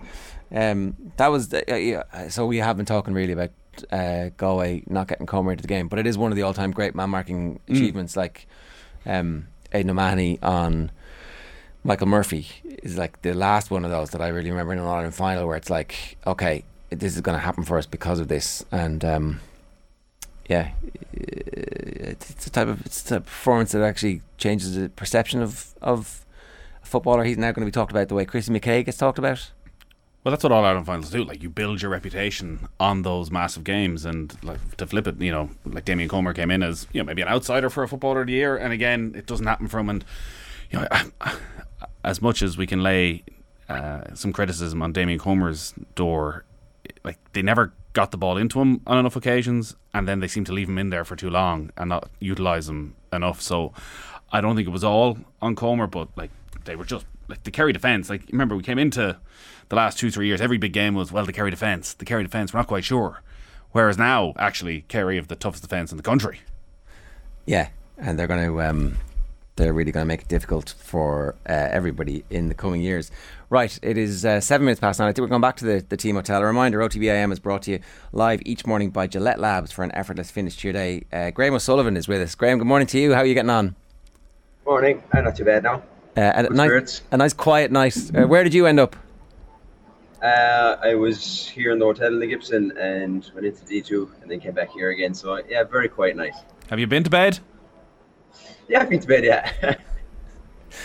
We were just talking to a couple of your colleagues there about the build up and the preparation and everything. What was your build up like? Because again, Jack O'Connor has talked about the pressure that the team was under, and we know from history that Kerry fans put the team under a lot of pressure, and that's the burden, but it's also the joy then that you can fall back on all the tradition. So what was the build up like for you in terms of that pressure? Yeah, I suppose there was pressure. I kind of probably tried to dislocate myself away from that kind of stuff though a lot. I'd like to see myself as fairly horizontal now, like, so I kind of try to have a bit of crack with stuff really, rather than being mounting the pressure on myself. That actually comes across as well, is that you've enjoyed this experience this year, and all the great teams, they spend so much time in their company. We're looking at the Limerick Hurlers and how much time they spend with each other, and they have to have that bond if they're going to get through tight games the way you guys have come through this year. So it does sound like you've placed an importance as a group on actually having the crack. Oh yeah, absolutely. I mean, like, that's what it's all about. There's enough stresses out in life, where football is there to be enjoyed, and it's a bit of a freedom for us all. So there's definitely emphasis on that, even in training and stuff. That of course, when it's time to tune in and stuff, we do that. But otherwise, it's about having the crack and enjoying the moment and enjoying being there. From your own perspective, you've had a great season and a great final as well. How have you improved as a footballer this year under this setup? What has given you the freedom to express yourself the way you are at the moment? I don't know. I suppose my confidence probably has built steadily over the league campaign and stuff, getting the opportunity there. The management also instilled a serious belief in myself. And also, I suppose, there's big characters out there as well. The other 5 backs are all big characters who I could look to and turn to for advice if I ever needed it. And even there's fellas there who weren't even on starting 15 who I could always turn to as well and ask for advice. So all that probably accumulated into something good for me. Thank God. We were talking with Anthony Moyles earlier on about the role of the full back line and how actually you get a lot of opportunities to kick scores and you have to take them because the way that the defence doubles up and the defensive structure that Galway offered in particular, it was going to require people like you popping up with scores. Is that something you've always been confident with and always capable of, or is that also something that you've added to your game over the last while? I suppose if you're maybe asked the club, they'd say that Phil ever stop shooting, because I'd just be pulling the trigger. But I suppose when it comes to Kerry, that's probably something that's maybe coming to the game, is having a crack at the post. There's times I'd say there's some fellas that be running past Tyke there, he's pulling his hair out, saying, what is this fella going up the field for again? But yesterday, thank God, it came off with a little score for myself anyways. Well, you can just go with the Jack O'Connor quote from post game yesterday. At the start of the year, he wasn't kicking the ball for love nor money. Now he's one of our best foot passers, right and left, kicked a great score, made 2 or 3 others. Absolute revelation. I wouldn't kick for love nor money. Yeah, I suppose he was right. I wasn't. He did say that. We had a chat, and he was just saying if you just start kicking the ball here, after that it's divine intervention. If something happens, it'll happen. And I suppose, look, I did take that on board. I tried kick more, and it probably steadily improved. Confidence builds. So when you're confident, you try things. You take a risk. So maybe that's what I was just taking more risks. Maybe you could and having a go at it. Tell us a little bit about what Paddy Talley has brought to the setup. He was unbelievable, in fairness. He just brought maybe a mean mentality to us defensively anyways. We've been shrewd all year in defence, thanks to him. We were really tight-knit as well, I suppose, back there, conceding, I think, was it only 1 goal in the championship. So the goal in the league, I mean, it's something to be very proud of in terms of his work, for him, I suppose, that to have a stat like that at the end of the year. I think we've all definitely become better defensively minded and probably better defenders because of him too. It's not a bad lineage you have down in Drummond Pierce's now when you're following the footsteps of Jack and of Declan O'Sullivan. Yeah, it's nice to be part of that club now. I suppose, Jack, of course, being the manager, and then Dick being the player, or someone I suppose would have been a hero of mine anyways. When I was growing up, watching him play, and I obviously wanted to aspire to maybe one day do what he done. So now I'm a cornerback, and he was a centre forward, probably one of the best to do it. So we're two opposite poles. Definitely wouldn't have liked to have marked him, that's for sure. But it's unreal to be part of it. We managed the club there as well, and he had some head for it. It was unbelievable. He was a great someone for me to lean on there for advice as well. Can you just go back to making you better defenders? Obviously the defensive structure is important, and making sure the forwards are tracking back and also kind of leading that point. But as an actual defender yourself, what have you done to become a better defender? I suppose it's just maybe positional awareness on the field at times, knowing when to step off him, when to push up on him, when to be really tight, and when you can maybe afford not to be so tight. Were important things, I suppose, especially inside in the corner, full back there. You need to be comfortable in situations maybe that's when you're one-on-one and stuff like that. So a few little tricks of the trade were very helpful, maybe from the front, if you were marking from the front or the back, things like that, and definitely improve your defensive, depending on where the balls come in and stuff like that. Yeah, so it's been an all-round package of improvement, becoming better kicking. Feel free to go forward, have some confidence, and at the same time you're getting confidence from actually being, if you are stuck one-on-one for whatever, it is a whole package, and that seems to be the quality of the coaching that you guys are getting is allowing the group to improve collectively. Oh, absolutely, yeah.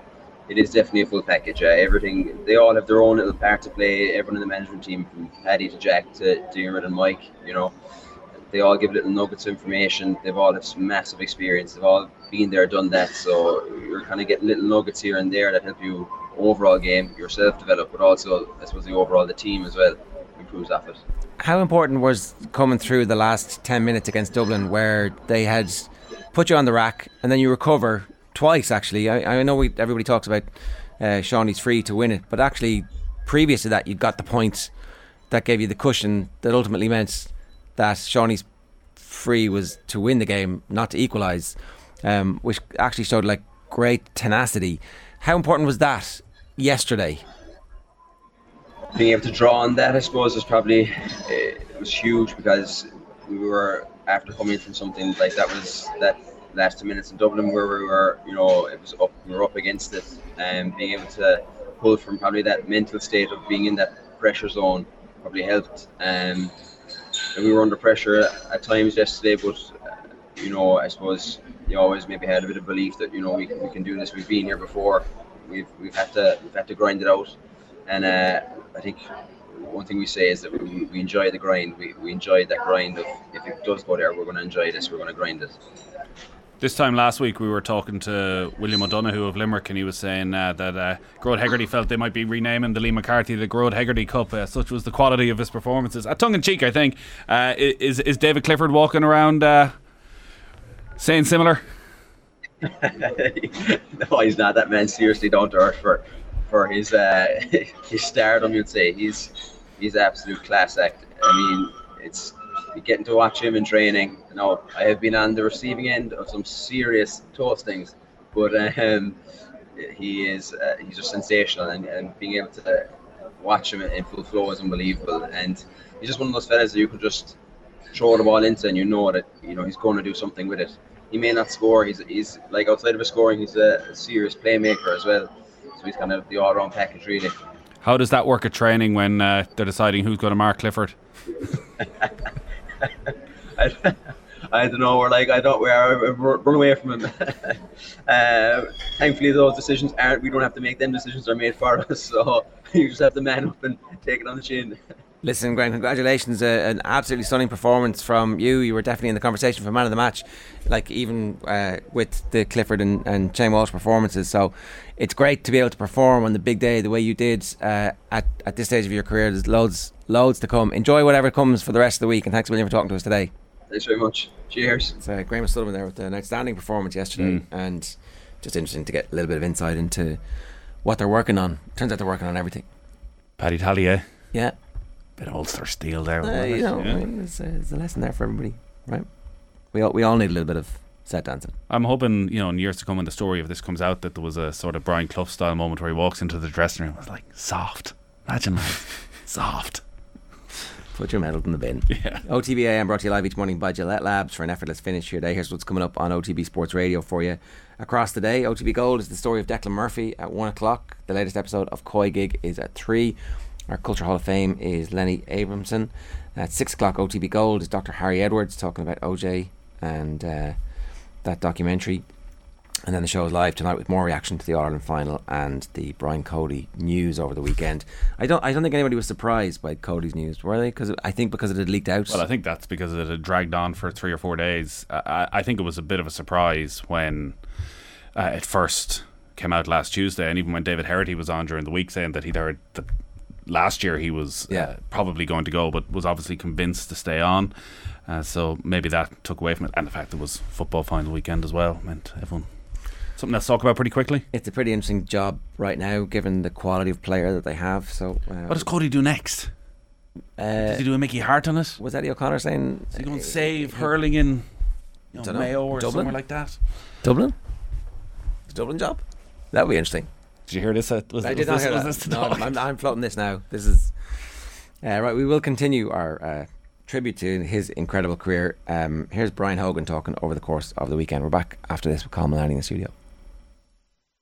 Was there much said in front of the group, Brian? Was there much said at half time? Was there much said after games when you'd won All Irelands? Was it, or is it just that kind of silence and the words chosen carefully from Brian?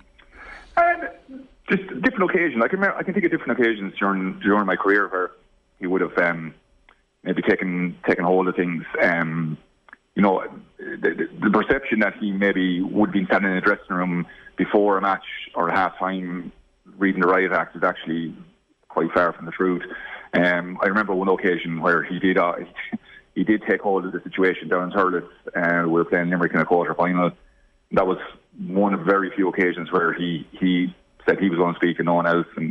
But other than that, it was very much over to the players. He would have tended to have done his talking on a Friday night before the championship matches in Nolan Park, and you know, he'd say a couple of words in the dressing room, and then it would be handed over to the kind of the players, the senior players in the warm-up room before you go out to Croke Park. It's then those guys that drive it on.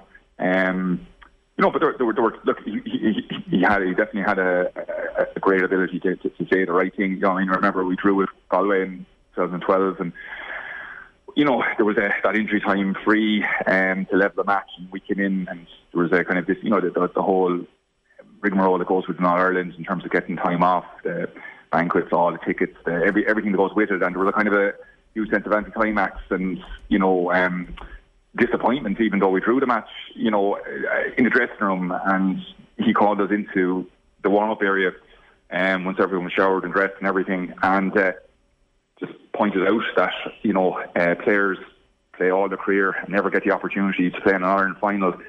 You're living out your childhood dream, and you're now getting the opportunity to play the biggest game of the calendar year twice in 3 weeks. And I just remember the whole mood in the dressing room completely flipping. I remember walking out the door to get on the bus, and everyone was buzzing. Everyone couldn't wait to get into training on the Tuesday night. So things like that, I suppose, where just the psychology just switched completely. From feeling sorry for yourself to almost buzzing at the fact you're going to get another crack at an Ireland final in 3 weeks. So things like that, But look, he was, as I said to you, 24 years is a long time. He's had several different teams through his hands, and generations of players, if you like. And I think, a bit like Alex Ferguson, I'm sure the parallels will be drawn, but you can't. One true pony doesn't work. You kind of have to be able to evolve and adapt as well. OTB AM with Gillette. Get into your flow with the new Gillette Labs Razor with exfoliating bar. Right, at 9:22, Carl Malani is with us. Carl, good morning to you. How are you? Hey lads, how's it going?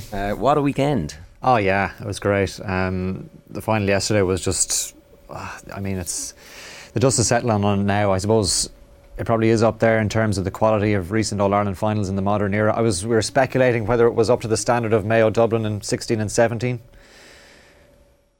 I'm not sure. Let's not lose the run of ourselves. We're all delighted for Kerry and Galway. They tried their best. But Mayo Dublin 2017 is the greatest game of all time. I would agree. Dublin, the best team of all time, at their absolute peak. Yeah. But the quality of forward play yesterday. Is 2017 the GPS? Last minute, yes. Yeah. Lee Keegan scores a goal. Mayo are 2 points up with 6 minutes to go. Yeah. And they somehow managed to blow it. Again. What? Again. Mayo were in front? What? Individual, there can't be too many finals where two individuals produce performances like Clifford and Walsh. And is Walsh's performance the best on a losing team in an All-Ireland final, or have you figured that out yet? It's definitely up there. It has to be up there with any performance in an All-Ireland final, I would say. David earlier on was saying, obviously Peter Canavan kicks 11 points. That was kind of a one-man team, Canavan. At least McDade is chipping in. But it felt as though Walsh was the one who was, Anthony said, he grabbed the game and he sort of said to all the Galway players, we're not going to be overawed by this. We're going to step up. We're going to have our big game on the biggest day. And he's taken a lot of stick over the last couple of years. I know, listening to the football pod, they were constantly questioning him last season of, we know the talent is there, we know the genius is there. Yeah, he was brutalised off the ball by Mayo in the Leinster final and was never, or in the Connacht final in Croke Park, and was never fit after that. We do need to stop that happening. You shouldn't be allowed to ruin his season by pulling him to the ground off the ball. That should have been this is actually a key issue in Gaelic football, where you are allowed to damage talent. All the other sports in the world have managed to fix this. No tackle from behind in football anymore. Well, the same thing happened against Armagh. Yeah, constantly. Yeah, and that's why it's do we want to see the best players playing the way he played yesterday, or do we want to allow somebody who's not as talented ruin the impact on the game? No, it's a man's sport. It's a man's sport. Well, I think Kevin McStay has made that point in his article in the Irish Times in recent weeks as well about the off-the-ball stuff and that it has to be addressed. But look at it, I think every team is at it in some shape or form.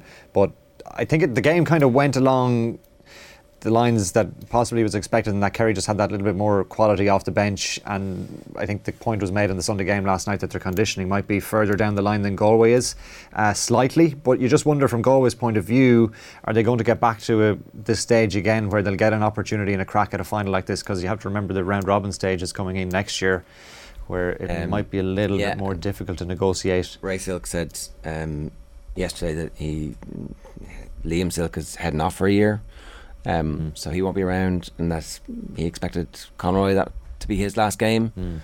So it's a different team next year, and not to say that they won't be able to replace those players, but very important. There wasn't the depth to come on off the bench, and as you say, like Walsh and Comer are obviously going to be huge players for the next 2 or 3 years, but they're quickly heading for 30 as well. And Liam Silk is close to being an All-Star this year. Probably will be an All-Star. So if he's not there, then it is difficult for them to get back to that level. If Thomas Sullivan doesn't get an All-Star, it brings to the fore again the debate: do we put way too much on the final? Can you go into?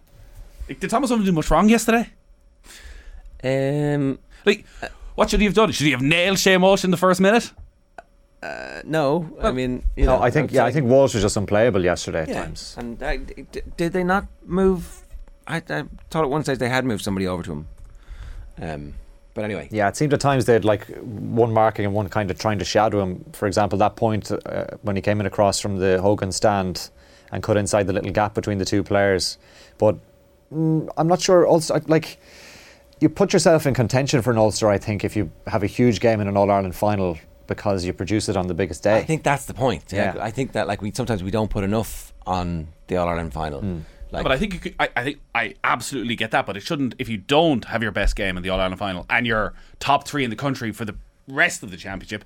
Now I know, who did Kerry beat until they beat Dublin and Galway, but he was unbelievable that day, and the games before that, kicking points, stopping the player who's Martin, kicking points. Yeah, he's probably the top defender in the country up until yesterday. Yeah, definitely. But then, I don't know. The All Stars is going to be very interesting. But you would think, McDaid has to be in the conversation after yesterday. I would say he's probably nailed on 4 points in an All Ireland final. Walsh for Galway. Is Comer after yesterday? Probably not. Have you got to get Rian O'Neill in there? Yeah. Where does Rian O'Neill get in? I think he was on the Sunday game team. I think he was in midfield, possibly. Yeah. I mean, you've got to get Clifford, possibly the Paddy Clifford. Does Sean O'Shea? Sean O'Shea has to be in. So you're running out of positions. Sunday game team had Comer in. They had a full forward line of Walsh, Comer, and Clifford. Yeah. So no Paddy. Is Paddy Clifford there? Paddy, Sean O'Shea, and Kieran Kilkenny. Yeah. I don't know. I think maybe Shawnee doesn't make it. Oh, he's got to make it. Well, didn't play well yesterday. No, wasn't really in the game. Obviously, kicked the score of the summer. Yeah. Kerry aren't there if Sean O'Shea isn't there in the semi-final. Yeah, that's his job. It's his job is kick these things. Yeah, I don't know. I'm not a selector, but I'm looking forward to criticising the decision that the selectors make either way down the line.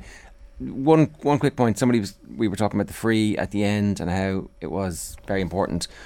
Gavin White's shoulder was completely legitimate. It was the best shoulder of the summer. I could see how if Kerry had lost, they'd be like, hang on a second, what, how did that happen? So maybe they do even themselves out over the course of the game. What else is going on?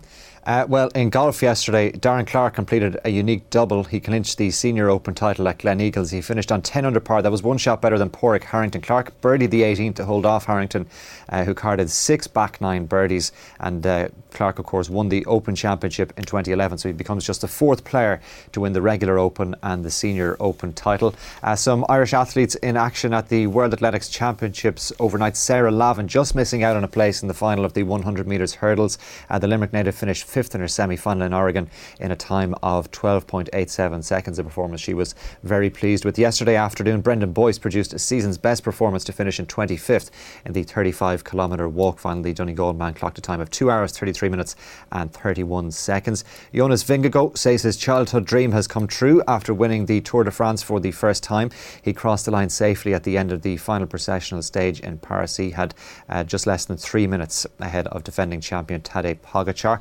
England's women have received a boost ahead of Tuesday's Euro 2022 semi-final. Aston Villa goalkeeper Hannah Hampton has rejoined the squad. That's after recovering from coronavirus that ruled her out of the quarter-final win against Spain. And of course, in racing today, the Galway Racing Festival gets underway. The first of 7 races in Ballybrit goes to post at 5:10. And also in one line of darts news, Michael van Gerwen celebrating a 3rd World Match Play title. He beat Gerwen Price by 18 legs to 14 in last night's final that took place in Blackpool.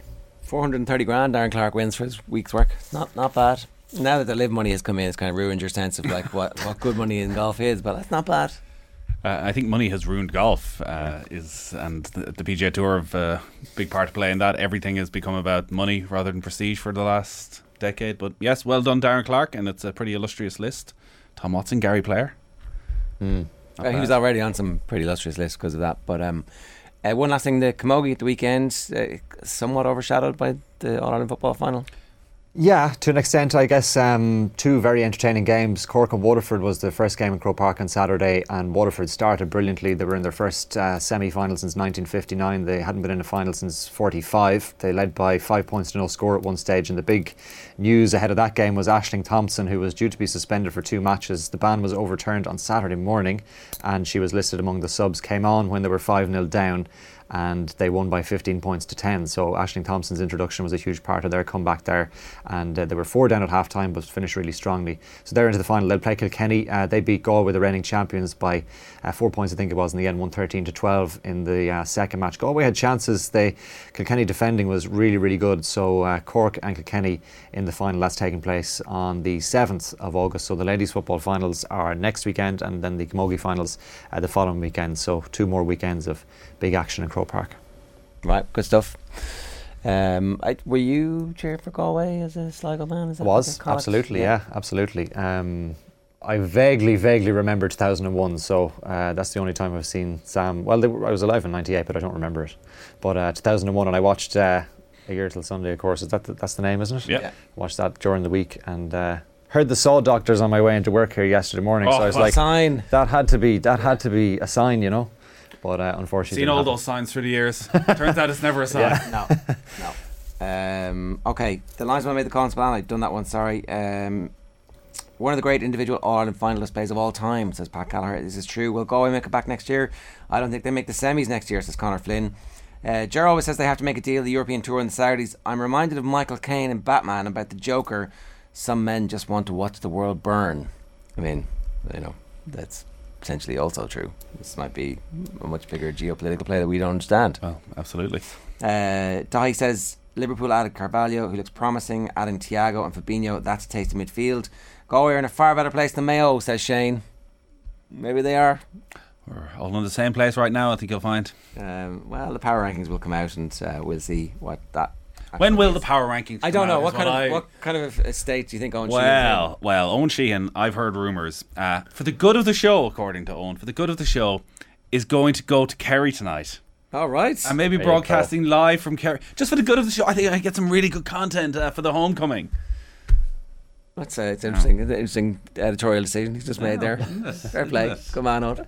For the good of the show. Right, it is 9:33. OTBAM is brought to you live each morning by Gillette Labs for an effortless finish to your day. No, don't finish. There might be something else happening.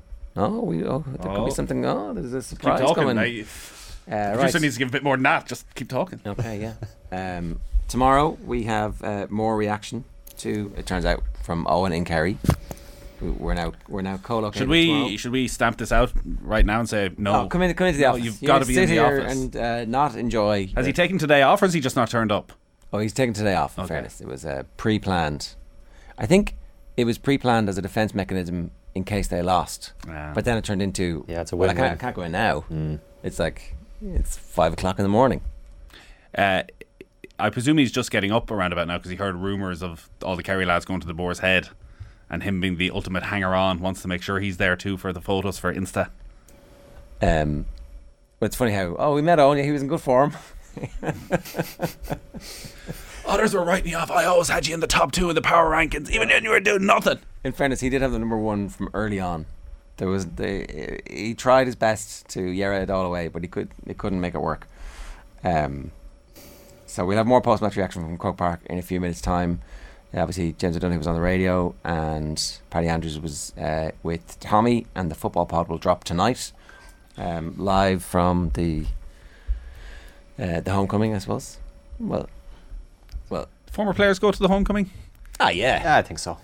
This is a dam burst now. Right. This is the birth of a new era. Yeah, they definitely were talking that way this morning. Like Jack O'Connor's words were, "You lads don't understand the pressure they were under." And now that they're free of that pressure, I'm not sure. Do they dominate? I don't think they do. I don't think they do. I don't think we're in a spell. spell.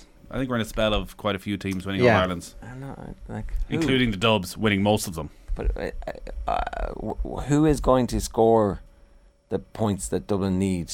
Con O'Callaghan. Yeah, well, Con's injury profile is now not great. It's a couple of years he hasn't been available for all the big games. So, and maybe he goes to the hurlers. Or Brian Cody takes the gig. Yeah. Best hurler in the country.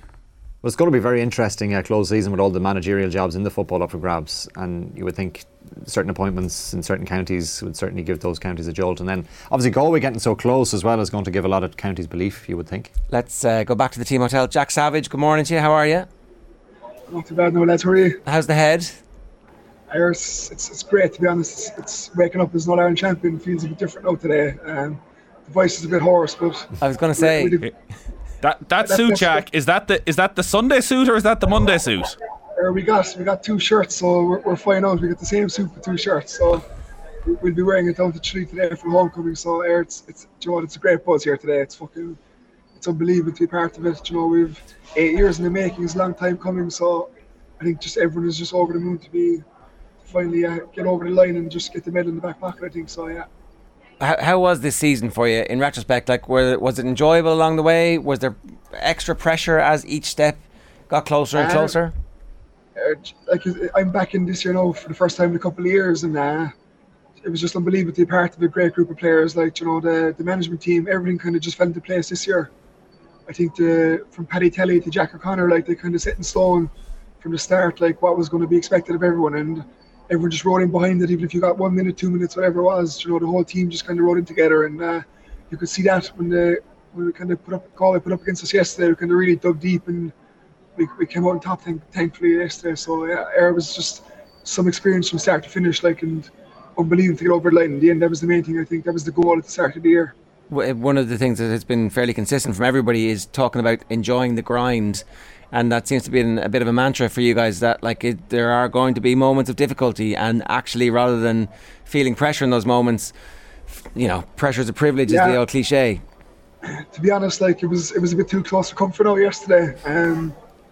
I kind of expected us to kind of start off better than we did, but in fairness to all the boys, everyone dug deep, and Galway, there's massive credit to Galway because they really put us to the sword yesterday, but thankfully we showed our class in the end, and we really just dug deep, and once we got ahead, I didn't think we'd lose it after that, but it was just getting ahead was the main thing, and just pushing on. And I think from every fella that came on, every fella that kind of started yesterday really just dug deep, and credit has to go to Galway. They're a great team, and they'll be back again, no doubt, but just for ourselves, it was just unbelievable to get over the line, as I said. Yeah, definitely. And on a personal level, when you're warming up and coming on, what's that like for you? How do you make sure that you're at the right pitch of the game, not too excited, not too over exuberant, but also you really want to make an impact? So how do you get that right?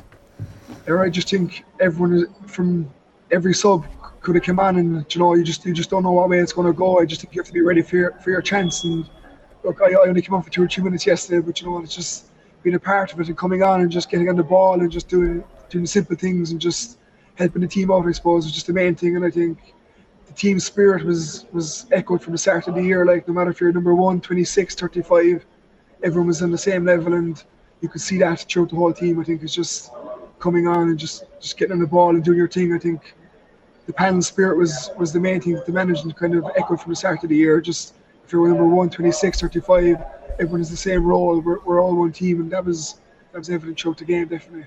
But you said there you were out for a couple of years. The decision to come back in, was that easy? Was it straightforward, or were you thinking I'm not sure it's going to be worthwhile?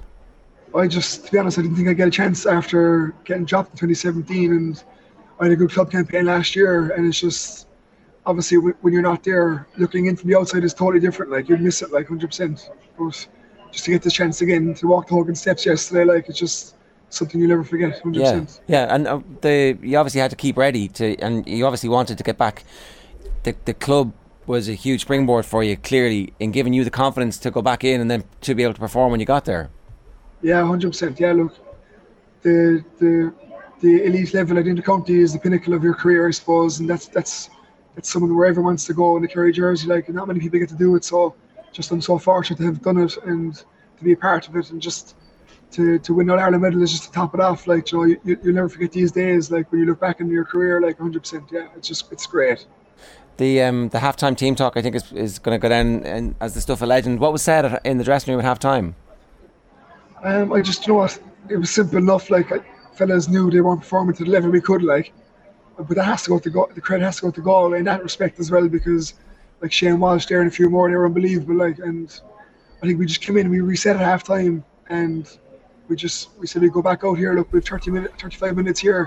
That's the season wrapped up after that. Like, you can't believe any stone unturned. And in fairness, look, we came out, we dug deep, and we get over the line, and it's just, we look back on that day now yesterday for a long, long time, and you know, it's just a privilege, to be honest. Jack, we'll let you go. Congratulations again. Enjoy whatever's coming next. It's going to be a bit of madness, but yeah, thanks very much, lads. It's great to have you. Well done. Well deserved. Yeah.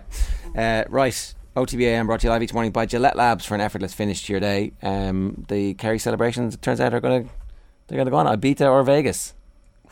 I'd go Ibiza. It's quicker. No jet lag. Oh yeah. More fun in Vegas. Bit further away from home. Won't run into too many more Kerry people. There's camera phones everywhere. Yeah. There's always Kerry jersey everywhere you go.